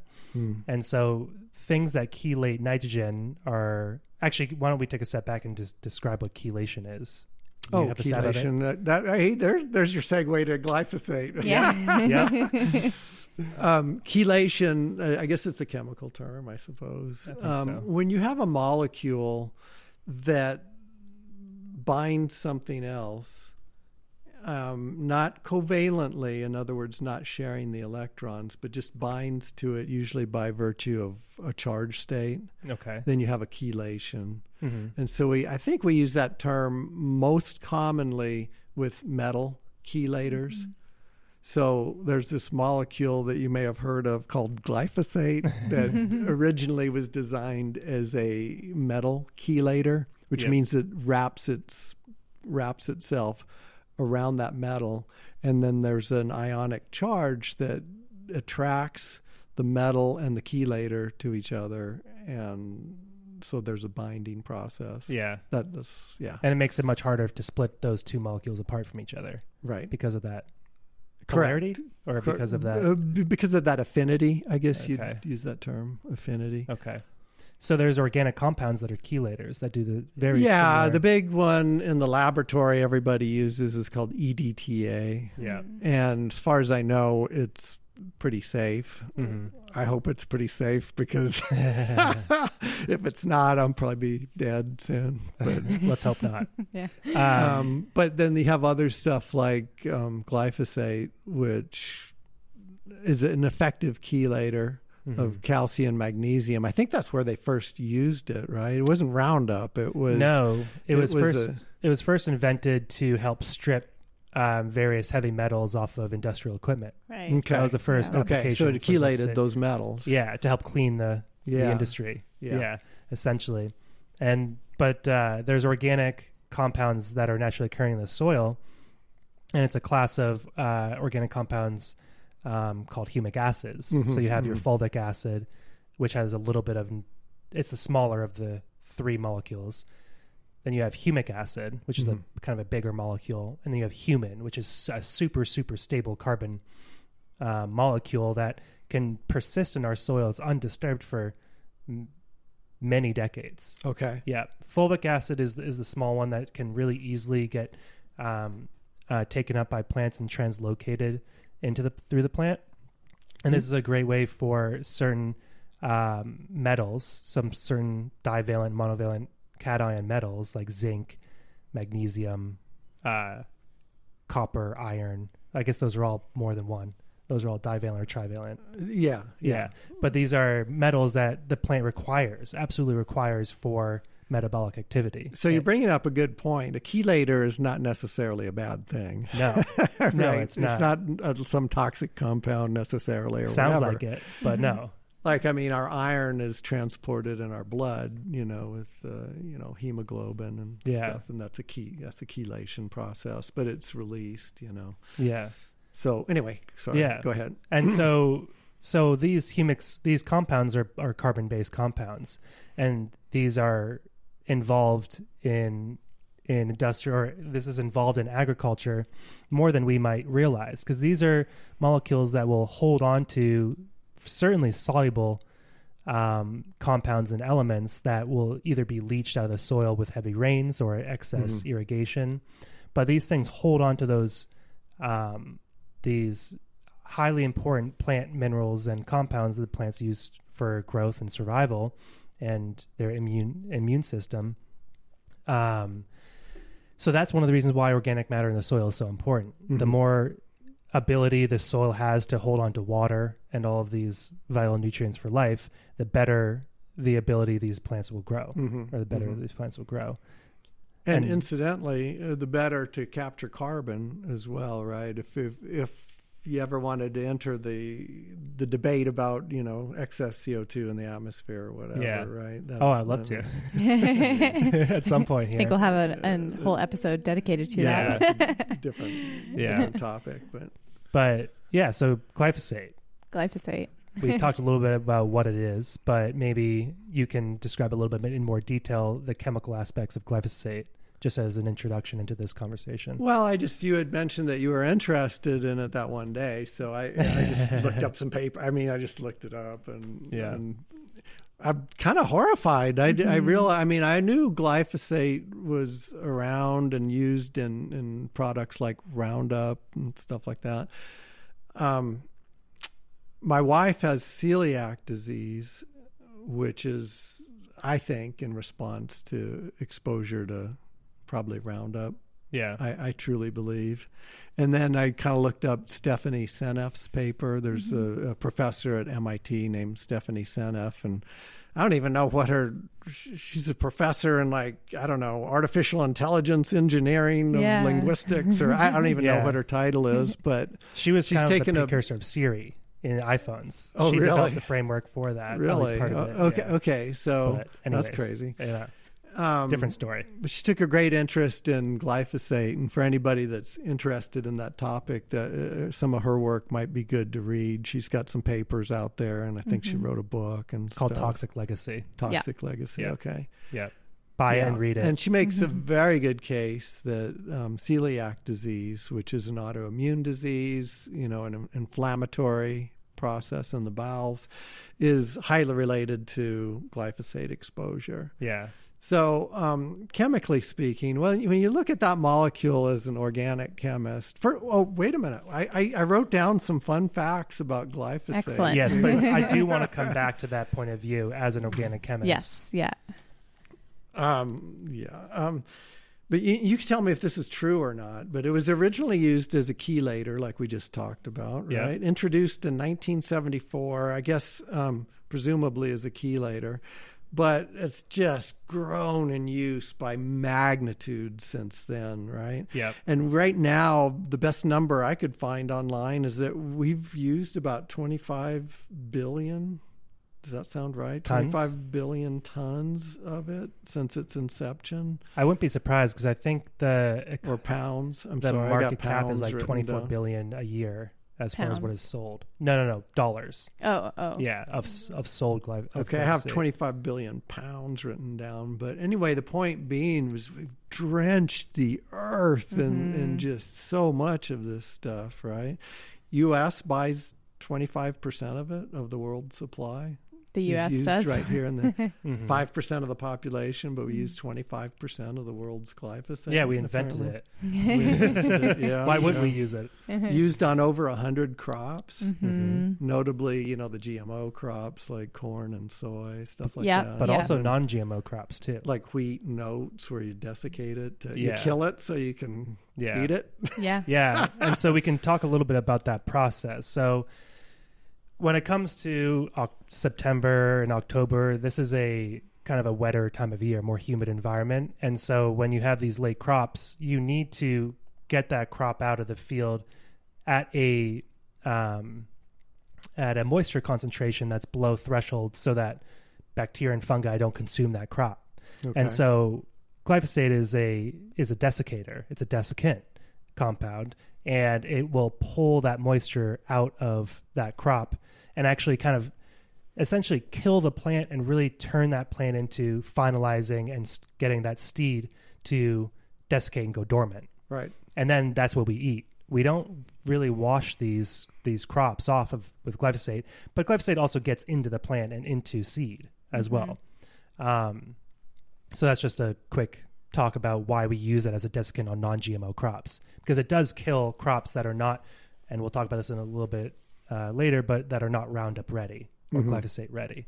Okay. So, but yes, we use it on over 100 crops already. Wow. Yeah. I mean, that's just crazy. Absorbed into plants, so you can't wash it away. No. Can last up to 20 years in the soil, according to Stephanie Seneff. Gets in the body and crosses the blood-brain barrier, apparently. Holy crap, And I there's didn't know that. emerging research on Parkinson's and Alzheimer's. Yeah, well, that's probably part of the reason why, right? Yeah. Yeah. Various formulations like Roundup, but 40 other different types of formulations as well, you know. Different salts. For what it's worth, the EPA says, quote, EPA continues to find that there are no risks to public health when glyphosate is used in accordance with its current label, and that glyphosate is not a carcinogen. So that's the official position. So end of story, right? It's all good. Though I believe the FDA has relabeled glyphosate into a different class, Right. which is a probable carcinogen to humans. Is that Probable. the WHO? That's the wording that they're using. The now. WHO and maybe the state of California. And the I believe in the FDA. And the Food and Drug FDA? Administration, So they've yeah. conflicting what the EPA That's says, right. I guess. Wow. Yeah. Okay. Well, interesting. probably And then know I why guess that is. somebody should mention that it's involved in the shikimate, if I said that right. Shikimate pathway. That is a biochemical pathway that we don't have as humans, but bacteria, most microbes and plants have that shikimate pathway. Yep. And it's important, highly important, because that's the pathway that plants use to make aromatic amino acids. Aromatic meaning there's a benzene ring in the amino acid structure. And I read somewhere, just jotted it down, that the dry mass of a lot of plants is like 35% of these aromatic amino acids. Does that sound right? That doesn't sound wrong. Can't confirm that, but I mean, this massive amount of the plant dry mass is actually the aromatic amino acids. And then since humans don't have that pathway, we need to get some of our amino acids, including aromatic. I think tyrosine and tryptophan, I think. phenylalanine. And phenylalanine's another one made in that pathway. Yeah. There's three: phenylalanine, tyrosine, and tryptophan. Yeah. And I think two of those are actually essential amino acids for humans. That means we need to get it from our plants or microbes. Right? Yeah, through our diet, because we cannot produce it in human produce cells. Yeah. Okay. Yeah. All right. And so the reasoning, if I understand it, that people think it's safe, the EPA says it's safe, but they also say, well, humans don't have that pathway, so therefore it's not a problem for us. But we know that's bullshit. We know that's not right because we are composed. There's been estimates that we're up to like 90% of our cells in our body are actually bacterial cells. I don't know if it's Something actually like that that. high. There's different estimates for that. I think that the 90% might have to do with the amount of DNA diversity in our bodies, that are non-human. Yeah. But I think it's about 10% of our body weight is bacteria. Yeah. And anyways, it's a huge amount, right? We rely upon bacteria. Huge amount. And so when you knock out the bacteria, meaning killing them, I guess, there's what the Enterococcus lactobacillus and the bifidobacteria, apparently, that get decimated by glyphosate, right? So when you knock those out, you're knocking out your ability to get, aromatic amino acids from your diet or from your microbes. Right. Well, Yeah. do you have something to say? Oh, I was just thinking, I don't know, maybe off topic, but I was just thinking about any testing that's done on animals or humans with glyphosate that has created this idea that it causes no harm. I'm sure is very isolated studies where it's just like they take whatever form of glyphosate, rub it on the animal's skin. Or just in vitro on a single cell. Yeah, totally. Or whatever, make a rat swallow a tiny little bit in whatever parts per billion in their food. And maybe it looks like there's nothing occurring. But when you think about consumption of glyphosate through, I mean, really any conventional food in the grocery store that is not organic, that is a grain, a cereal, whatever, corn, soy, any of the wheats, all of those are going to have some trace of glyphosate. And so it's this accumulation in our bodies of consumption after consumption. And sure, we don't have this shikimate pathway, but all the bacteria in our body that are doing all these different functions to help us properly process, digest, to keep our gut microbes happy, to produce literal human hormones. So tryptophan is a precursor to the human hormone serotonin and melatonin. Yeah. Right. So these, like you said, they're the essential amino acids that we cannot get, that we cannot produce. We have to consume them through our diet. And plants produce them. Yeah. And among others. But yeah.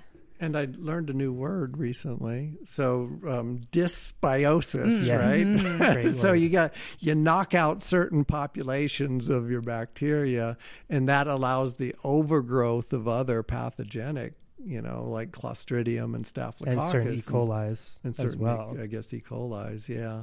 I wonder if that's where half these E. coli outbreaks come from in the food supply. I wonder if they come from because the animals are eating glyphosate grain or whatever. I don't know. Yeah, so E. coli is a natural occurring. I mean, there's how many thousands of strains? I don't know how many. Lots of strains. Right? Yeah. Some of them are super safe. They don't affect humans. Some of them are deadly. Yeah. Right?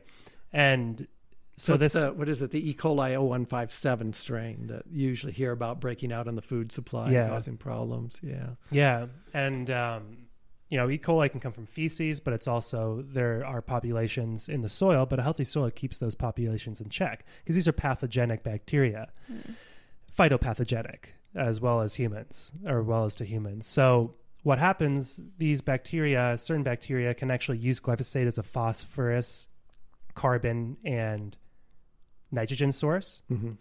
And so these bacteria actually are not affected. They've adapted to a point where they are not affected by glyphosate anymore, even though they have incorporated or have used the shikimate pathway in the past. They're able to get around that somewhere in that shikimate pathway to where they can now use it as a feed source. So you're killing all of the good organisms that have the ability to protect maybe the macroorganism that they're associated with, or their colonies, protect them from pathogenic bacteria like the E. coli and strep and staph. But we're killing all of the good guys and then letting these bad guys take over, and they can actually use the glyphosate as a feed source. Oh, is that true? I didn't realize that. Yeah. So it's like a double whammy. And then they create this stuff called cresol, right? Oh, I'm not familiar. They're using it as a feed source, as you say, but they also have a byproduct called cresol. Okay. That is a breakdown of some of those aromatic amino acids, and it's a toxic byproduct to us as well. Cresol, I'll have to write that down and look it up. Yeah. 4-hydroxytoluene. Is that what it is? It's cresol. Yeah, cresol is like the pet name, I guess. Okay. But and so that's a toxic breakdown product that is a direct result from all of that's happening. Yeah. So as an organic chemist looking at the glyphosate molecule, what can it do? Well, the first thing, you look at it and it's, as you had mentioned once, it's a little bit similar to glycine. They even call it phosphonomethylglycine. Yep. Even though, be careful with that because it has absolutely nothing to do with glycine. Okay. Necessarily. Okay. Stephanie Seneff doesn't seem to think so. But this is an ongoing conversation. I haven't read her book, so yeah, that's fair. And I wouldn't argue. I'm sure she knows way more than I do about this. But you're also an organic chemist that has been studying phosphorus. Yeah, a couple things. Well, the shikimate pathway. So I looked at it because you had mentioned it and stuff, and it has absolutely nothing to do with glycine. Okay, right? I mean, like I could grow another head, I would be a Roger analog, but doesn't mean my chemistry's the same, right? Okay. The guy with the second head is Yeah. different. It's Okay. not the same molecule. That's fair. Completely different, and it may not engage in the same chemistry. Mm-hmm. So, and that's the case probably with glycine. So, but you do have the phosphanomethyl glycine is what they call it, Mm-hmm. because it's glycine. So one half of the molecules is identical, Mm-hmm. but then it's got a methylene group, so a carbon, a CH2 group, and a phosphorus with oxygens on it. Okay. Okay. That's phosphate or Okay. phosphano. So the first thing that you would want to notice about that molecule is that in context, our body, phosphorus, we utilize phosphorus, and almost all of our chemistry is made up of phosphate. Mm-hmm. Okay, so imagine phosphorus with 4 oxygen molecules attached to it. Okay. Okay. In fact, our DNA, the phosphodiester linkage is a phosphate Okay. linkage, right? So phosphorus with 4 oxygens. Yep. You can have water displacing one of the oxygens and replacing it with another oxygen from water. So all that chemistry takes place, Okay. it's phosphate chemistry. Yeah. Well, when you look at the phosphanomethyl group, you have 3 oxygens bound to that phosphorus, and then you have a carbon bound to the phosphorus. And that's the methyl group. Okay, so that's a methyl group. So whatever chemistry that a phosphate molecule might take place, it might, undertake, you're not going to be able to carry out that chemistry with that methylene group, with that carbon phosphorus bond. Okay. It's not going to have the same chemistry. In fact, it's not going to be a leaving group the way that oxygen can be a leaving group from that phosphorus. Meaning that the methyl group it takes more, for lack of better words, to get off of that phosphorus than oxygen. It's not a good leaving group, Okay. right? What they call a leaving group. Yeah. Just for people out there. And I who don't apologize know. to anybody out there. We need a chalkboard or something. Yeah. But anyway, so when you have a phosphorus, let's say you have a naked phosphate molecule, right? Like Yeah. phosphoric acid. Mm-hmm. And it's connected only to oxygens. And then a water comes in and attacks phosphorus. And then the leaving group is another water molecule. So you can exchange oxygens. They come and go Freely, yeah. freely. Mm-hmm. And so the oxygen makes a good leaving group on the phosphorus. Mm-hmm. Well, when you have this phosphanomethyl group, so you have a CH2 right there, that chemistry doesn't take place anymore. So hypothetically, if that molecule, which maybe mimics a lot of biological molecules, Mm-hmm. and it's going to engage in some phosphate chemistry, it's not going to turn over. So it may bind in a binding pocket for an enzyme or something, but it won't turn over and complete the reaction that it's supposed to complete because it's a different molecule and it doesn't have the same chemistry. So could this mean that during protein synthesis, and we're not going to talk about the glycine, but could there be happening that there's a misfolding of proteins after protein synthesis that then carry out different processes in our body due to glyphosate? Maybe, but I don't, the whole track, there was that one paper you had showed where they were wondering if glyphosate might be incorporated, I guess instead of glycine, Yeah. into the protein. Mm-hmm. And I think and they found it probably didn't happen that way, Yeah. which I wouldn't be surprised. I wouldn't expect it to be incorporated into a protein at all. Mm-hmm. I would expect it to be more of what you call a competitive inhibitor. In other words, it maybe binds to something, like the enzyme goes, oh, there's whatever molecule I need. Yeah. And then, boom, here comes glyphosate, gets stuck in there, but it's not the same chemistry. So it'll get stuck in that binding pocket where the real molecule that you actually want There. in that binding pocket can't make it in there because it's been inhibited by the glyphosate. So So what are some real life implications that if this could happen in our bodies? Well, let me just say one thing about the Shikimadi pathway, right? Yeah. So the key rate limiting step in that reaction, I cheated, I looked it up. Good. In that reaction, though, you've got phosphoenol pyruvate, right, which is just the 3-carbon thing with a high energy phosphate bond attached to it. Acronym is PEP. PEP, yeah. Phosphoenol pyruvate, and that is the highest, or one of the highest energy phosphate bonds in chemistry, in organic chemistry, right? It's highly unstable. It wants to go away. Okay. And so what happens is that phosphate donates a bunch of electron density, and so it allows, with the enzyme's help,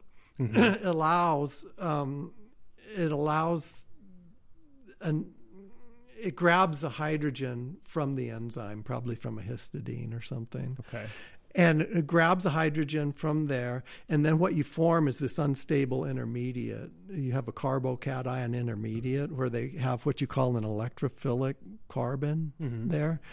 And it wants so to it needs a attract nucleophile. It wants to attract electrons. It wants to attract electrons in negative charge. Lo and behold, here's shikimic acid. There it is. Yeah. A hydroxyl group sticking out just right because the enzyme positions it. And so here you have this coupling, enzyme assisted, between phosphoenol pyruvate and shikimic acid.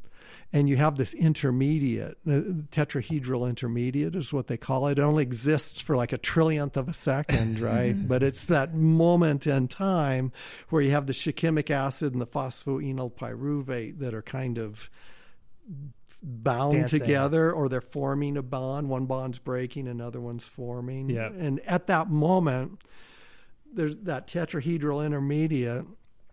It's thought that Roundup mimics the shape of that particular tetrahedral intermediate. And it disrupts it. So here it is. Here's glyphosate stuck in that pocket right there, where you're supposed to have a shikimic acid phosphoenol pyruvate tetrahedral intermediate, but what you have is something that mimics that shape, and it's glyphosate. Yeah. And so that reaction can't turn over, so it acts like a competitive inhibitor to that tetrahedral intermediate. Yeah. At least that's kind of the way I understood from looking at some papers. Yeah, that's the way I understood it too.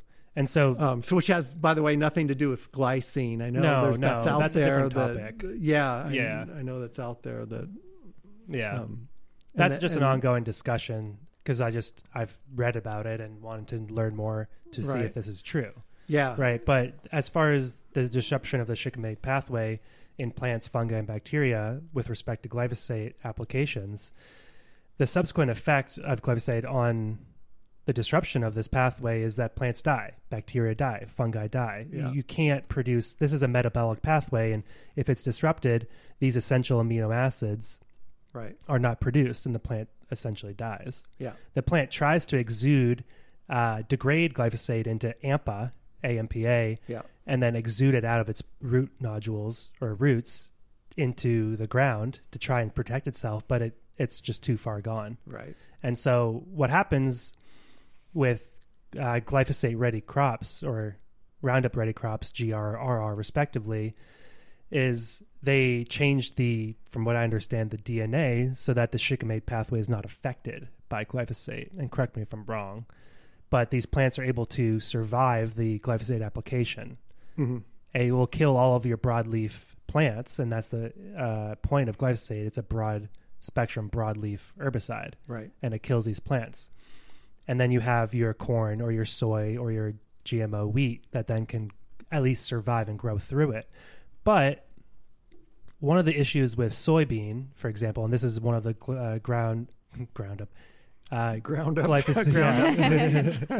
glyphosate-ready plants, is that it actually affects the symbiotic relationship between the nitrogen fixation of the bacteria that we talked about earlier on the root nodules of that soybean, because that's not a GMO bacteria that's fixing nitrogen for this crop. Right. And soy needs a ton of nitrogen. I mean, it's one of the reasons why it's probably formed a symbiotic relationship with these nitrogen fixing organisms. Right.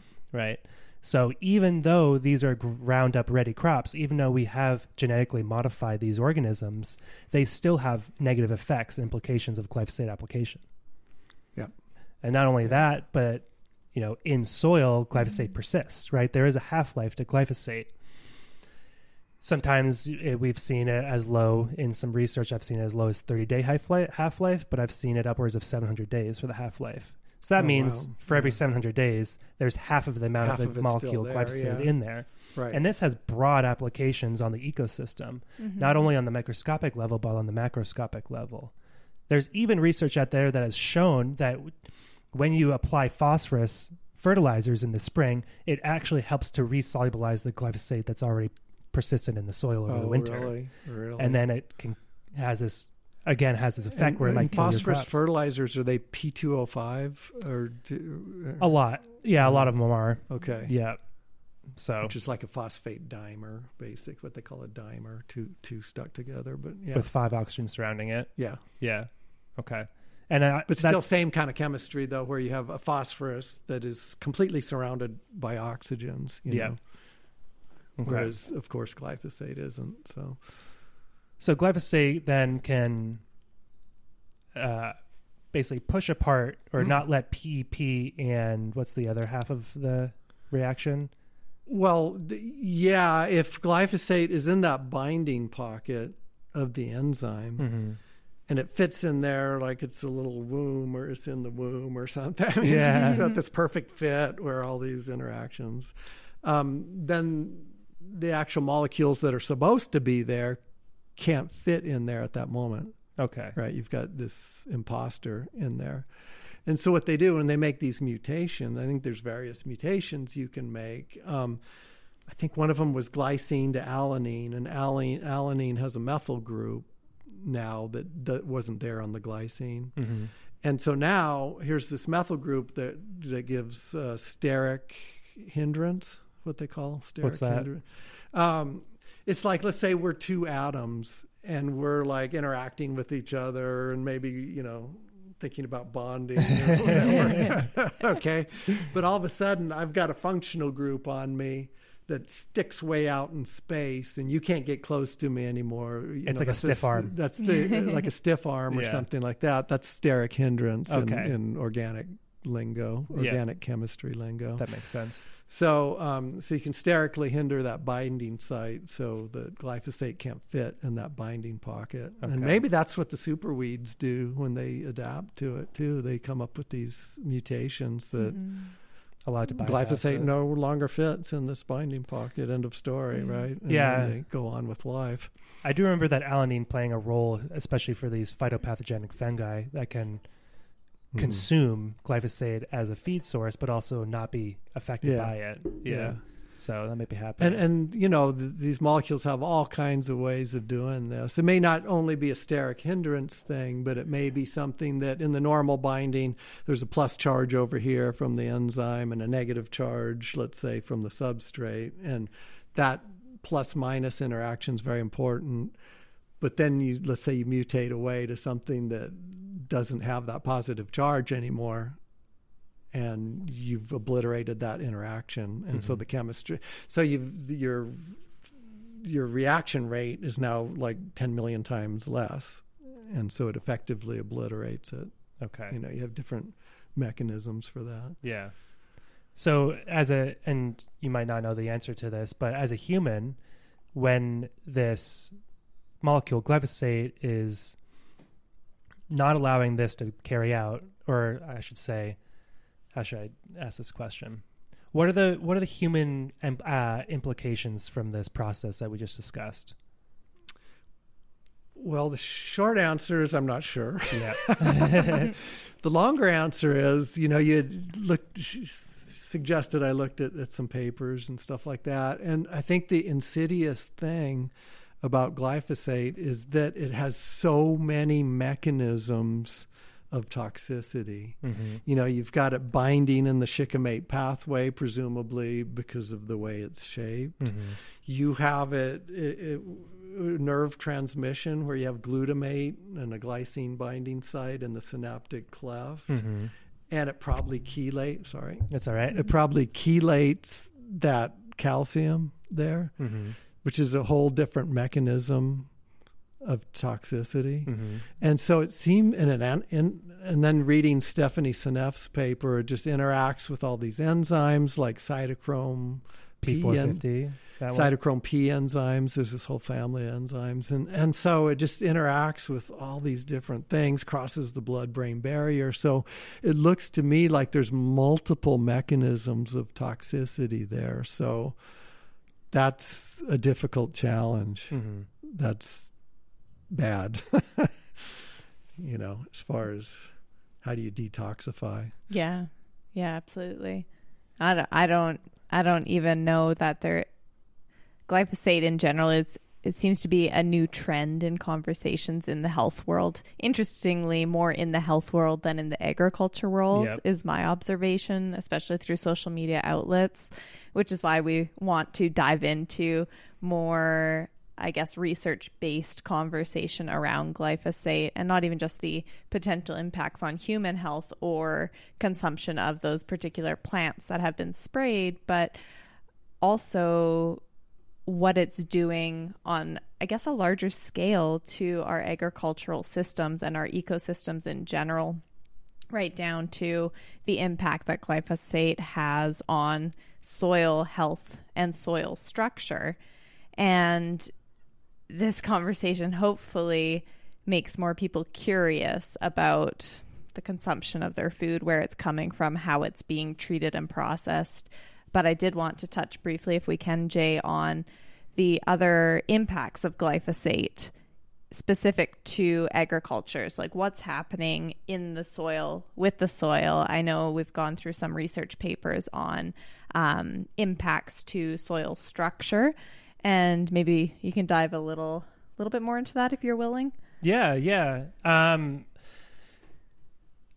So should I just literally read this quote?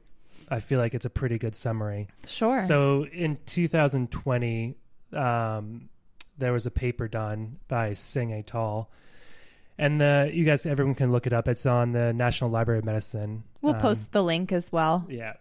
And so this is the title is Herbicide Glyphosate, Toxicity and Microbial Degradation. In the introduction, Singh described, or was quoted by saying, various physiological processes in the plants show the negative impacts of glyphosate toxicity, including oxidative burst, drop in the synthesis of chlorophyll, hampered photosynthetic rate, alteration in the level of plant hormones, reduced nitrogen assimilation, which is what we were talking about with nitrogen fixation, decreased nutritional content of the crops, disturbances in lignin and carbon metabolism. It affects photosynthetic activity indirectly by obstructing the synthesis of pigments and fatty acids. It decreases the stomatal conductance, meaning the ability for the plant to take up carbon dioxide and breathe out oxygen through the little pores on the underside of leaves. So that has to do with stomatal conductance.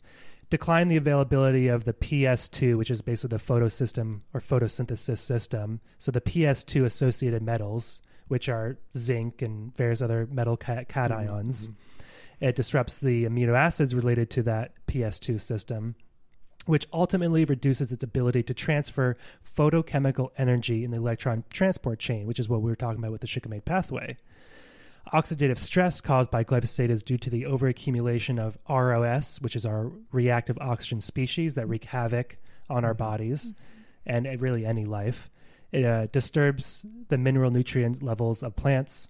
It inhibits the EPS-PS synthase pathway or enzyme. It's a synthase Shikimate pathway, which has to do with the shikimate pathway, which ultimately blocks the shikimate pathway, as it says, and results in inhibiting the biosynthesis of plant secondary metabolites, which is tryptophan. These are the aromatic compounds we're talking about, tryptophan, tyrosine, and phenylalanine, which are precursors of human hormones that we need to be happy, serotonin. As a metal chelator, glyphosate decreases levels of vital nutrients, having key roles as enzymatic cofactors and biomolecular constituents. And I thought that was just a great summary of all the implications I've already been studying on the effects of plants and microbial life, both in our soils but also on us. Yeah, and I think it makes a pretty blaring point that if all this is what is occurring within the plant and therefore transferring through its roots into the soil, what is it doing to our own bodies? I mean, our bodies, I like to always look at the parallels to plant function and how we take up and utilize particular nutrients and what happens in our bodies when certain pathways are blocked, or we become deficient in one thing, or we have dysbiosis occurring in our gut. But just in hearing that, it just seems so obvious that this is not good. Like, this can't, how could this be good for our bodies? Or not good, but how could it not be seen as bad or something negative? The evidence and research is just compiling. It's just piling up. And yeah, I mean, like a tsunami. It really is. Yeah. And at some point, people have to be held accountable for this. I mean, okay, but that leads me, I don't know if this is the end of the discussion kind of thing, but leads me to a question that I have.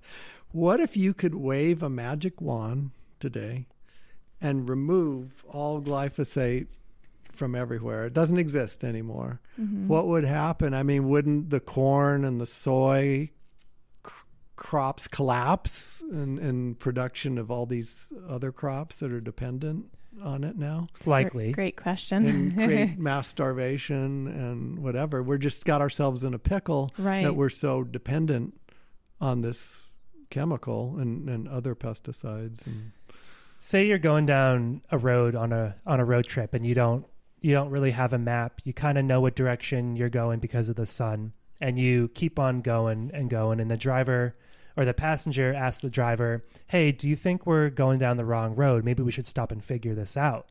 And the driver's like, no, I know exactly Just where I'm keep going going. Just keep forward." on going straight. 2 days from now, you're going to be in the boreal forests of northern Canada, and you're going to be shit out of luck. or driving towards the cliff. Exactly. And that's kind of the analogy I was trying to point, is over the past 5 decades, this has had some benefits to us. Just like the Green Revolution with the Haber-Bosch process, where we're able to have more nitrogen in our, or have more free nitrogen available for our crops to grow big and grow more. Well, now we're at this place where we're like, well, herbs or weeds are affecting our ability to produce food, and pests are affecting our ability to produce food. So let's just spray it all and reduce it to a monocrop agriculture. Right. Well, it worked in some levels. It worked. We were able to produce more food, but that was just through the lens of monoculture agriculture, right? Aren't you destroying your topsoil that way? Certainly. It's my understanding. I Certainly. mean, it's unsustainable, I think. It is. And this is I mean, there's research out there that how should I say this? It forecasts rather that within 50 to 100 years we won't have any topsoil left. And what do we do at that point? Because we are topsoil. The carbon in that soil that has been sequestered by plants makes up the carbon-based parts of our body that how many years do we have left? 50 to 100 is what they 50. Okay, we'll worry about that in 48 years. Yeah, from exactly. now. Yeah. We're good. Yeah. Never mind, I thought it was a big problem. So at some point, does it become such a huge issue, a huge talking point, that I think there will be a critical mass where grassroots organizations and just the public will start demanding that this herbicide, glyphosate, will not be sprayed on our lands anymore. Glyphosate is not just used in agriculture. In fact, it's used a lot on railroads. It's used on our municipality parks where your kids play on that grass that is perfect. Glyphosate is being sprayed. You'll go down a highway as well, and you'll see pine trees and all sorts of other broadleaf plants. Pine trees aren't broadleaf, but certain broadleaf plants that are desiccating and dying, and that's from the spraying of glyphosate. No. I mean, I'm all for getting rid of it. Right. I'm just, what are the consequences if you could theoretically do it overnight, right? So it's a slow transition away from this type of farming, I would think. Yeah. And my premise, back to the energy situation, my premise is that we're going to have to do that kicking and screaming anyway. We may not do it willingly, but you're just not going to have all these fossil fuel inputs. That's right. To sustain this whole operation anymore. You're going to have to find more local ways of doing things. Yeah. So in our communities, we are tasked with the job of figuring out these systems to support the current amount of people that are here, right? Because I love humans. I don't want 7 billion people to die over the next 20 years because all of a sudden we decided to take glyphosate away from our current agricultural system, right? I wouldn't want to wave that wand. I know it's dangerous. I know it's toxic and it's killing people. But I guess there are countries, don't they outlaw? I mean, maybe in Russia they outlaw glyphosate. I think a lot of Europe. Lots of Europe. Has. Some of Europe. Canada just recently has. Almost everywhere except the United States. I know now. France is riddled with it apparently, and apparently, yeah. But anyway, so how do they do it? Yeah, right. I mean, they seem to do it without, and I mean, I'm assuming their yields are okay. Yeah. Well, and that's a great point. Maybe that's where the nation needs to look if we were to reach that critical point where enough people want to see that change in our agriculture systems for the sake of our health and longevity, that we then look to the countries that got there a few steps ahead of us to see what their practices look like and what their food production and that output is. Yeah. Because I'm sure there are added challenges. That being said, farming organically is something that can occur. Like we know people right here in the valley that are growing certified organic wheat, Harlan, and growing a lot of it using organic practices like crop rotation, animals for rotational grazing to maintain that soil health. And he's not growing, on a scale that monocropping would be done, but he's growing a large amount organically. Yeah. And it seems to be going okay. So maybe there's this like point of slow transition where we need to get more of the older generation farmers like him to begin transitioning bits at a time. Moreover, we also need young farmers to be getting into the industry. Absolutely. Because they have that long life left, hopefully, right? To actually make some real big change. And that comes with generational changes. I think so. And then you got other problems as well, right? The younger farmers coming in that are tend to be small farmers. Apparently they're running up against all kinds of regulations and stuff that are usually written by the big agribusiness. That's right. Designed to drive them out of business, and so there's a lot of that. I think we just need to decide as a country to become more friendly to the small scale farmer and to, the whole regenerative process, you know. Yeah, I think we're going to need small, medium, and large scale farms still, right? Because a small scale wheat farm is not going to be economically viable. It's just not, right? You need, especially right now in the current environment. But if you could break up one massive giant monocrop into 20 or 30 different small farms that, do permaculture and they capture more carbon in the soil and but then we're healthier. talking about family economy, right? Or household economy. So say if you broke up 1,000-acre farm into 50 different farms, that's 20-acre farms of wheat, and you're not gonna it's not gonna be economically feasible at a household level to support a family of 4 or whatever on that income, right? At least with today's prices in today's of paradigm. Commodities, of wheat commodity prices. Now, if you can vertically integrate those farms and be then producers of value-added products, then they might be possible and feasible. And that's kind of where we're coming up against right now as being a small-scale vegetable farm, is we're trying to increase the amount of value-added products that we sell to the public so that we can incorporate or realize the revenue and the profits from being vertically integrated. That's a possibility. Right. But I really do think for the amount of people that are on this earth, we are going to need large-scale farms. Now, it doesn't necessarily have to be monoculture. We can have crop rotations. But corn, for example, it needs to be in some level of monoculture for it to properly pollinate. We were down at our field earlier today, Roger and Ashley and me, and we were talking about the pollination of corn. If you grew 2 corn plants next to each other, you're not going to get a crop out of it because it's wind pollinated. Every single little kernel of corn that is on that ear needs a pollen grain to land on its silk, on its individual silk. So some crops do want to be monocropped, if you will, but to what extent? Yeah, well, I was going to say the same thing. I mean, you can support the local people as much as you can, you know. Just do a thought exercise. Let's say you get $10,000 in a suitcase or something, and where are you going to spend that money? Are you going to spend, you know, as much of it as you possibly can supporting local people and keeping that money in your local economy? Or are you just going to go to Amazon and just go through a buying spree? Right. You know, and that money then goes away from your community unless it goes away. Yeah. I mean, most of it goes to some CEO that is God knows where they're living, but certainly not in your community. And that money never comes back to your community. Yeah. So I like what you said about supporting local people. You know, I think we're going to have to get more in line of that way of thinking. Yeah. What we need, though, for that to happen is more people to get involved in agriculture. You don't have to be a farmer, actually, to be involved in agriculture. You could be a value-added producer. You could be a business owner. I mean, there's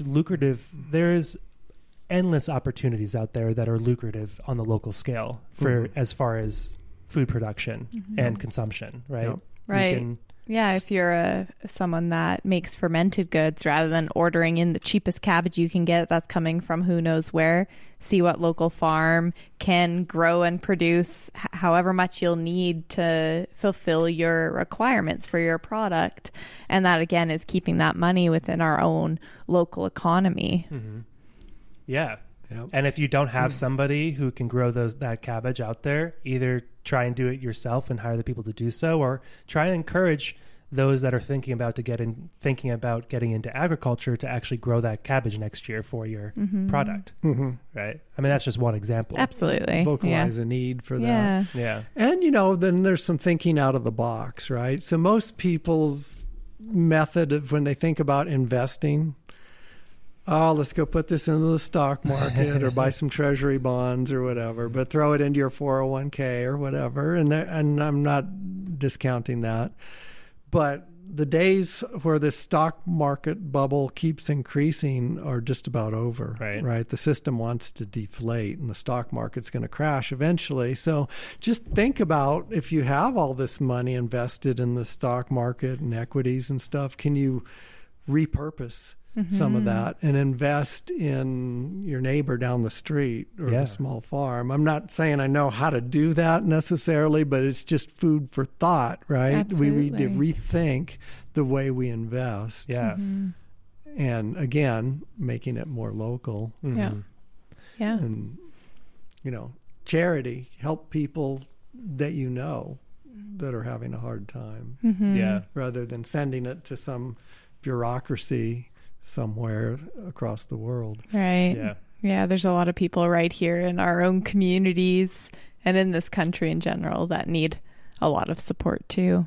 Yeah, just not to say that all corporations are bad and that there aren't some benefits to it, but take a stand, right? You know, there are many soap producers out there. Do you really need to buy Dove soap? Right? That's one really easy solution to closing the loop into the local economy.